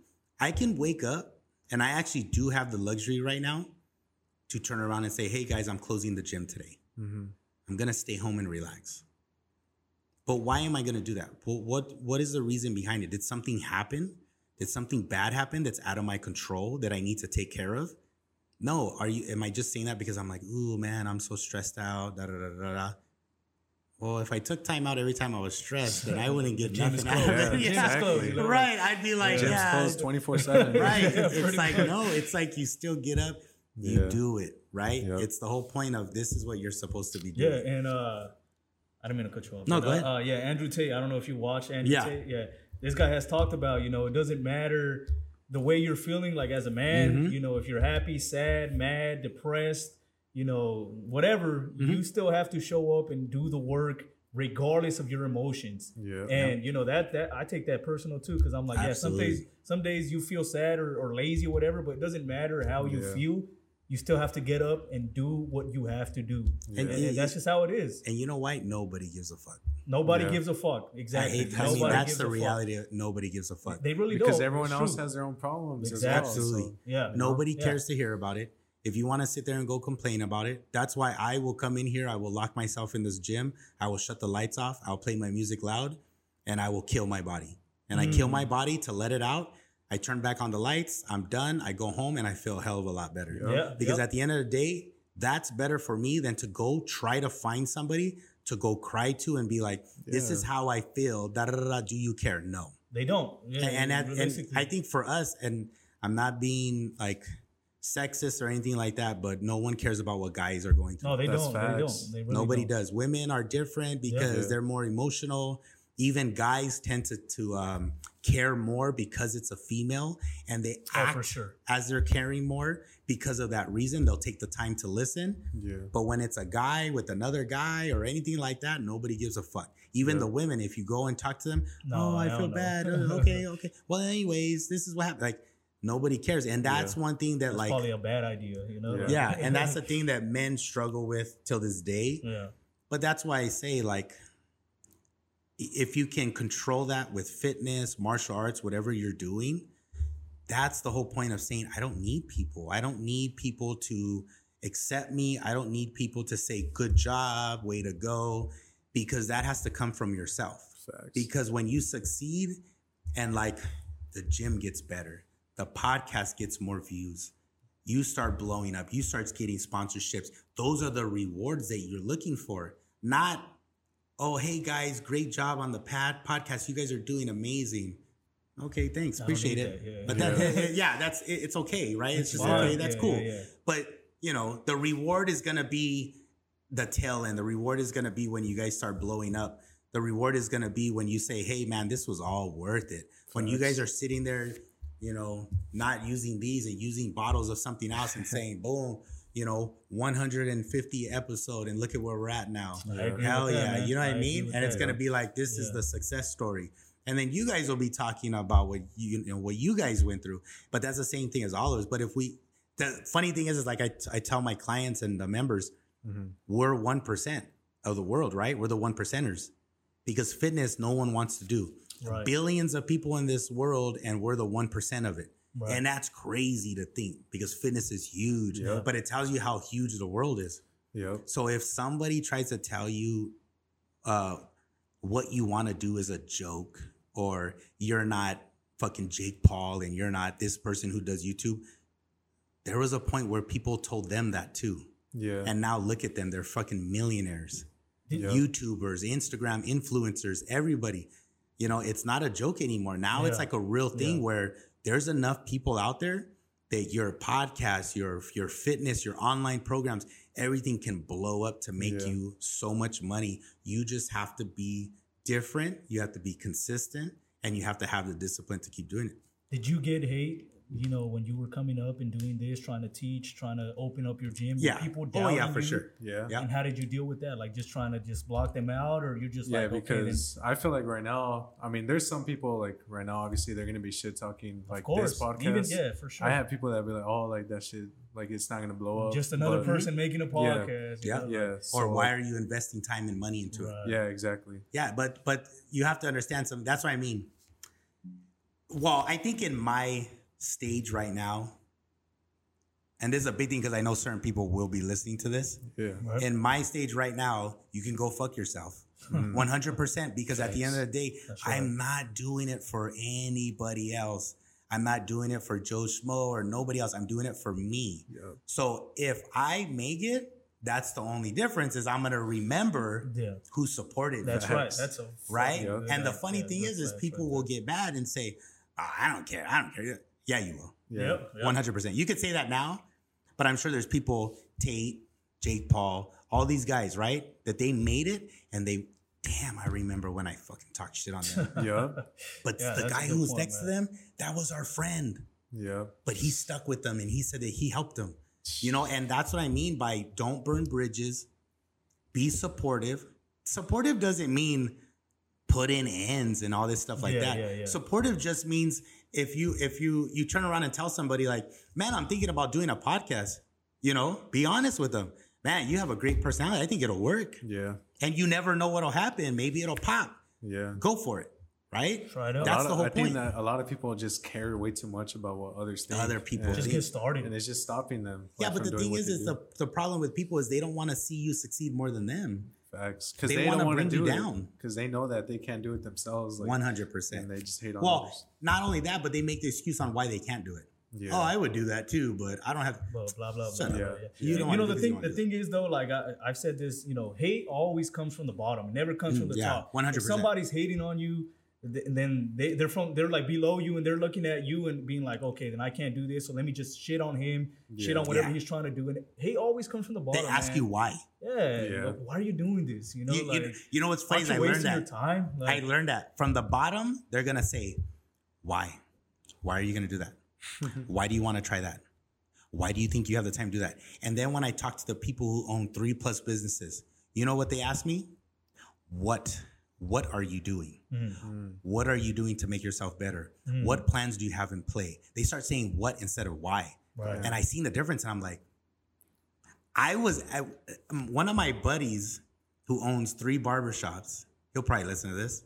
I praise him a lot because he asked me about the motive, the clothing brand. And he says, you stopped doing it or you have it currently? And I said, I stopped doing it. What made you stop doing it? And I told him like, oh man, you know, I don't have like connections on clothing. I don't know who to go to make it like more inexpensive for the printing, like all kinds of stuff, right? That goes into making clothing. Yeah. Plus that's a very hard industry to get involved in. And it was weird because he was like, look, I'm going to give you the person that I go to buy all my clothing. I'm going to give you the person that prints all my stuff. We helped him get started. He hooks us up. This is how much he charges. So now you have the clothing. Now you have the printing. You need to work on building the clientele, like the base to sell to. And this guy told me that and I was just like, why would you do that? But then I thought about it and I'm like, to me, he's already successful. Right. He's like, oh, I'm about to open up my 3rd barbershop in Long Beach, da-da-da-da. And I'm like, yeah, you know, like him doing that doesn't help him, but it doesn't hurt him. Exactly. Yeah. Yep. You know what I mean? And in reality, it did help him because he gained a loyal friend. That's right. You know what I mean? And then with me being a loyal friend, he gained my following. Yep, exactly. You see what I mean? So he was a smart person. He's younger than me. He's a smart person. And I give him a lot of credit till this day for that because he's the one who kind of pushed me into like, hey, keep going, just do it, you know? And that's what I mean by you need people like that instead of somebody saying on the other side, the whys. Why do you really want to do that? Why do you think you can succeed? Why do you think you're going to make money off of that? It's like, damn. And it's not even because they want to learn. They're not saying why because they want to learn. It's more because they want to pull you down. Yeah, exactly. They want to hear what you have to say and then like contradict whatever you're trying to do. And, like, you almost want to tell them, why do you want me to be like you? Exactly. Facts. Yeah. Why do you want me to live like you? A lot of the time, the haters are people living lives that you don't want to live anyways. Oh, 100%. Yeah, I talked to so many people where I'm like, what are you doing? Oh, I have a house in San Bernardino and I own a house in San Bernardino and, you know, me and my wife and my kid. And I'm like, dude, that's not impressive to me at all. Yeah. I'm sorry. I look it. We're just talking here. But impress is not San Bernardino. No, for sure. You know what I mean? Like you have a house in San Bernardino. Like how much did that cost you? Yeah. Right? You're a warehouse worker. Yep. That's not successful to me. No, I agree with that. Like my success is saying like, I no longer have a boss. I am my boss. That's right. I make my own schedule. That's right. If I want to make more money, guess what? Then I'll go make more money. I need to go do that. Facts. It has nothing to do with, hey, excuse me, do you guys have overtime that I can stay and kill my life away for 5 more hours? That's right. No, it's let me raise my prices. It's let me come up with a new innovative way to make more money. Let me come up with a new logo and sell more merchandise. You know, it's something that you can create that generates revenue for yourself to make more money. Right. Yeah. Now, does that happen overnight? No. Is it a struggle? Hell yeah. For sure. But you have to remember when you build that momentum, that's when everything's spinning and you can't stop. You got to keep going. That's the other part too, is you can't get to a certain level and go, I'm cool. Yeah. Right? You need to get to that level and keep going up. Okay, I need to think of something new. Why do you think I'm thinking of all this other stuff? Podcasts, this and that, like studios and things like that. What can generate more money? Why? Because if you're having money coming in, From go different put it incomes. into something else. Now you're saying, oh shit, merchandise, supplements, gym, studio, podcast. If you can have 5 avenues of revenue that's coming through, that's amazing compared to saying, I work at FedEx. One income. That's right. Or I work at Amazon. That's the most common one, Amazon. It used to be Walmart. Now it's Amazon. It's like, I work at Amazon. Yeah. You have only one revenue? Yeah. Yeah. Nowadays, you need more than one income. Absolutely. Yeah, And you 1,000%. can't. You can't. Yeah. You know? It's impossible to it's tough, be man. on your own. Like just Right. And you can't, you know, in California, we live in Facts. California. Yep. In One of the California, most expensive states of the. yeah, we don't, what do you say? We work to live here. Yeah. That's the hardest thing is as Californians, we work to live here. We work and get a paycheck to pay for everything we have. That's Yeah. right. So it's very rare that when people go past, they surpass that amount and they make a real living and a career out of it. And they're able to actually live with their work. That's totally different. Well, I think if you make even like 100,000 a year in the whole entire country, you're already like top 20%. Yeah. Yeah. So if you make more than that, like you're already going up, Right. up and above, you know? So, Right. Yeah. But so- and that's the thing though, is you need to find different avenues to make more money. That's right. And you can't be scared. You have to be able to be like, fuck it, like let's try it. Let's do it. Let's see what happens, you know? Hey, it's a risk. Everything's a risk. You risk. I mean, I get it. Amazon's huge, but I was at a $59 billion company and they just sold half the company. See, look at that. They let go of certain people. Like I worked for the largest CRV recycler pretty much in the world in 2015 and they went out of business. Yeah, that's crazy. Like I literally was like, this place is not going nowhere. Damn. And guess what? I was in the meetings that said, yeah, we're closing down 440 sites. And I was God like, damn. wait, what? I was like, I even told my VP, like, should I be worried? And my VP is actually the one who got me into what I was doing as far as making more money. Because that was in 2015. He's the one who told me, what do you do on the site? Is this all you do? And I was like, this is all I do. I work. Yeah. And he was the one who told me, you need to find something you love to do. That's right. And try to make money off of it. And I was like, what do you do then? And he was honest with me. He flipped houses. His salary was over $300,000 a year, but he flipped houses on top of that. So you're talking about, he's like $500,000 a year. Right. And he's the one who told me, like, you can't depend on one job. I don't care if this is the largest CRV recycling in the world. Commodity prices, life, inflation, things happen left and right that can ruin somebody's livelihood. Right. Like you need to be able to have multiple things going on that you can say, I'm okay, you know, and not be that person that's scared. You know, if somebody turns, or some of these people live where they only have one job and they're they're the solo finance in the family, right? Then next, they get a conversation where they're like, hey, we're planning on closing down the company in the next 2 months. What? Yeah. What am I supposed to do? My whole family, like, tell your wife, get a job. Yeah. Right? Tell your husband, get a job, start working. That's the answer. Yep. It's like, oh shit. But imagine if you were doing that already, you put a little money to the side, you said, hey, somebody wanted to invest in a company. Well, yeah, hell yeah, let's try it. Let's see what happens. And then you never know. What about real estate? Is that something that you're doing? You're interested in? No, I never got into real estate. That never interests me. Yeah. I know some people in real estate, but I've never really wanted to like get involved in it. I got into cars because I liked cars a lot. And I like to drive cars. Yeah. So I was like really big into flipping cars. Okay. But not real estate. Yeah. Just the housing and stuff like that. I never really got into that. You have to maintain it. You got to like make sure you got the There's a lot of money involved in real estate. No, for sure. I mean, the first millionaires were just from real estate. Yeah. Yep. There's like, I wouldn't mind making enough money to, I was just telling somebody that today, one of my clients this morning, I wouldn't mind doing something where I invest money into property. Yeah. But property, like to rent it out, like apartments and stuff like that. Like an apartment complex? Like an apartment complex, okay. yeah. I wouldn't mind doing something like that. Not buying a house to flip it to sell it, but like an apartment complex to actually rent it out. Right. So we'll see what happens. Yeah. But, the thing is to be able to have businesses to generate money, to be able to think like that. Yep. Yeah, that's right. You gotta remember too, like I was also around a lot of people that talk and they don't do no action. True. It's a great thing to have an imagination. You need an imagination. Books and everything, like book smart in college, and I get that. But you got to remember, like, your knowledge can stop. Books stop. Your knowledge stops. But imagination will always keep going. That's something you'll have for the rest of your life. Facts. So you have to have your imagination going to be able to think big and dream big and then put it into play. Yeah, you have to put in the work at least. You can't just imagine it and it just stays in your brain and then that's like I tell people, don't think about something. And then when I ask you, so what are the steps to take to get that accomplished? And they say, oh, I don't know. Oh, you haven't even looked it up. Oh, yeah. Like, stop talking. You know what I mean? Like, stop talking. Do the research at least. Yeah, let's start putting it into play. Because you come and ask me what are the steps to do it. That's the first thing I'm gonna ask you. What is it that you want to do? Okay. So what is it that you have to do to get that going? Mm-hmm. Well, okay, I read that you have to do. Okay, cool. So your first step is what? Oh, okay. Did you Google how to do that? What does it take? Does it take money? Do you need a loan?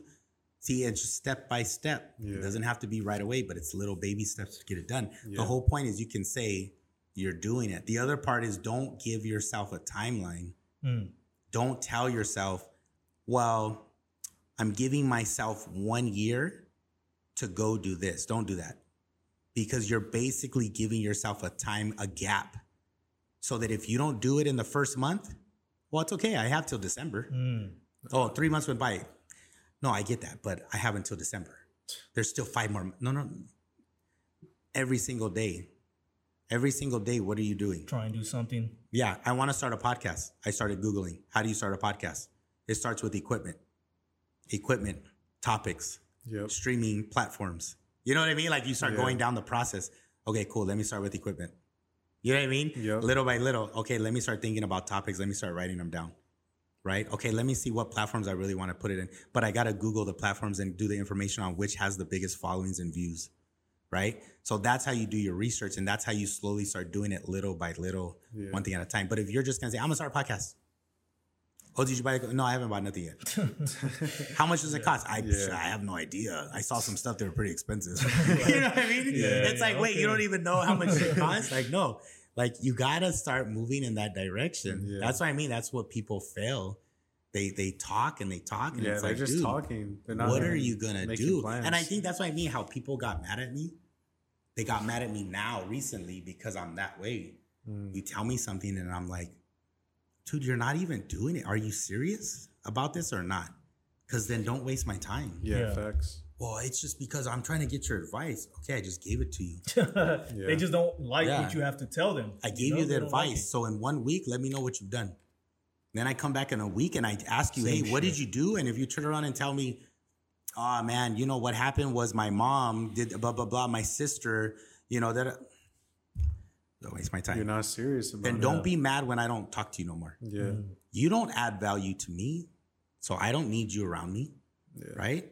You're the one who came up to me and asked me for advice on what to do. Mm-hmm. So if I'm taking the time and the effort to give you that advice or help you, don't waste it. You know what I mean? Yeah. I think a lot of people too don't understand that a lot of relationships, most relationships, if anything, are based off of, you know, what value can you give to somebody? What value can they give to you? And people get like offended when somebody, like you said, somebody doesn't give you value. And you're like, all right, you know what? Well, you're not providing anything for my life other than negativity and pulling me down. So you know what? I'm not going to really speak to you anymore. And people don't understand that most relationships are like that.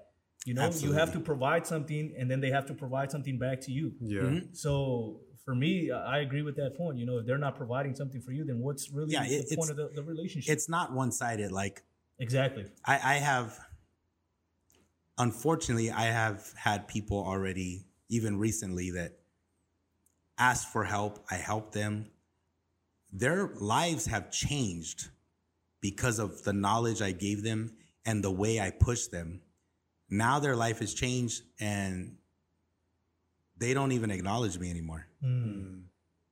You know, and to me, I'm like, wow, you know, it's crazy how the world works. Facts. Because they only needed you when they were in need and they wanted something, and then they book it as soon as they're good. But see, here's the negative side to that. And it's a learning lesson. So the person, I hope you're listening, the learning lesson to this is you're gonna fail. Why are you gonna fail? Because it's not sustainable, because you already failed at what the most important part is, which is when somebody helps you, you keep that relationship. Yeah. You stay consistent. Yep. Because at the end of the day, when the person's real and helps you get to where you are, they're going to actually elevate you 100% through the entire time. The moment you drop off, you start going around people that are not elevating you no more. So that's even if you're doing okay, they're going to drop you back down and you're going to say, what changed? And then you're going to replay it in your head and you're going to say, oh, this changed. Mm-hmm. This person got me here, then these people got me down there. And then it's going to click in your brain and go, shit, I should have never did that. Yeah. And unfortunately, you know, not everybody's like me, but I'm the type of person where I'm going to say, too bad. Yeah. Don't call me. Don't come at me and be like, hey, I fucked up. I'm so sorry. Like, I'm sorry too. Yeah. I'm sorry too that you can't be a real person.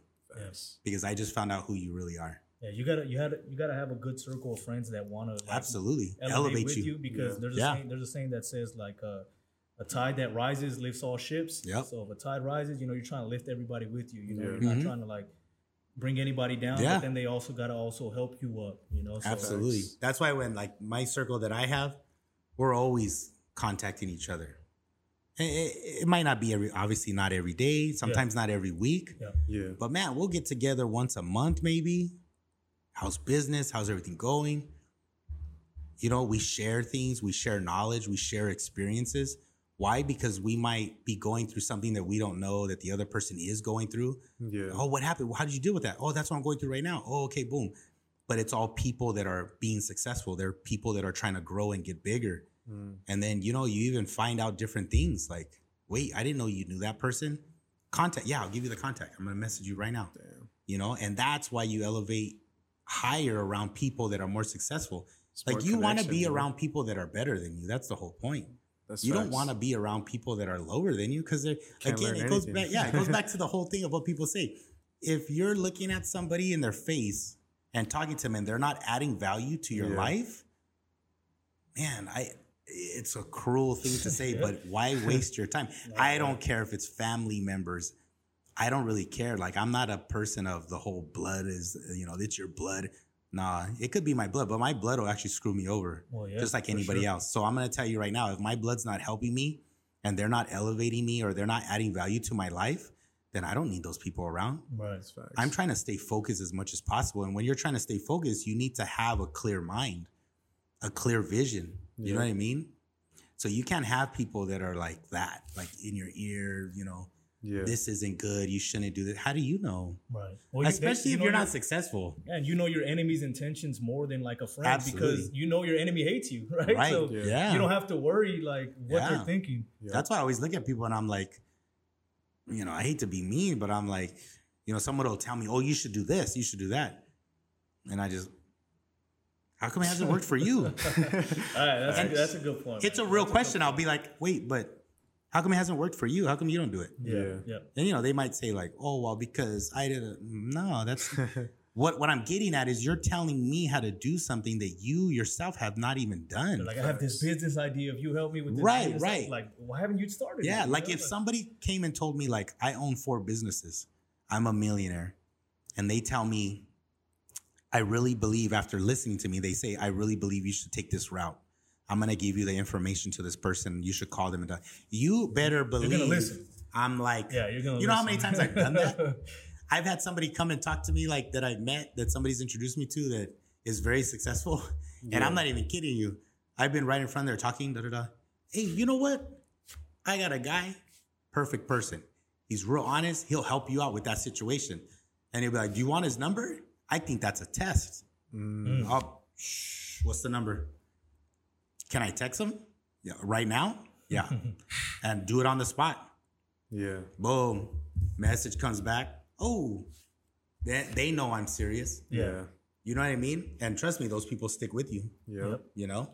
Facts. So, I don't know. It's just things like that. Yeah. That's the business side of stuff, though. The business and life. You know what I mean? It's not even just business. It's life in general.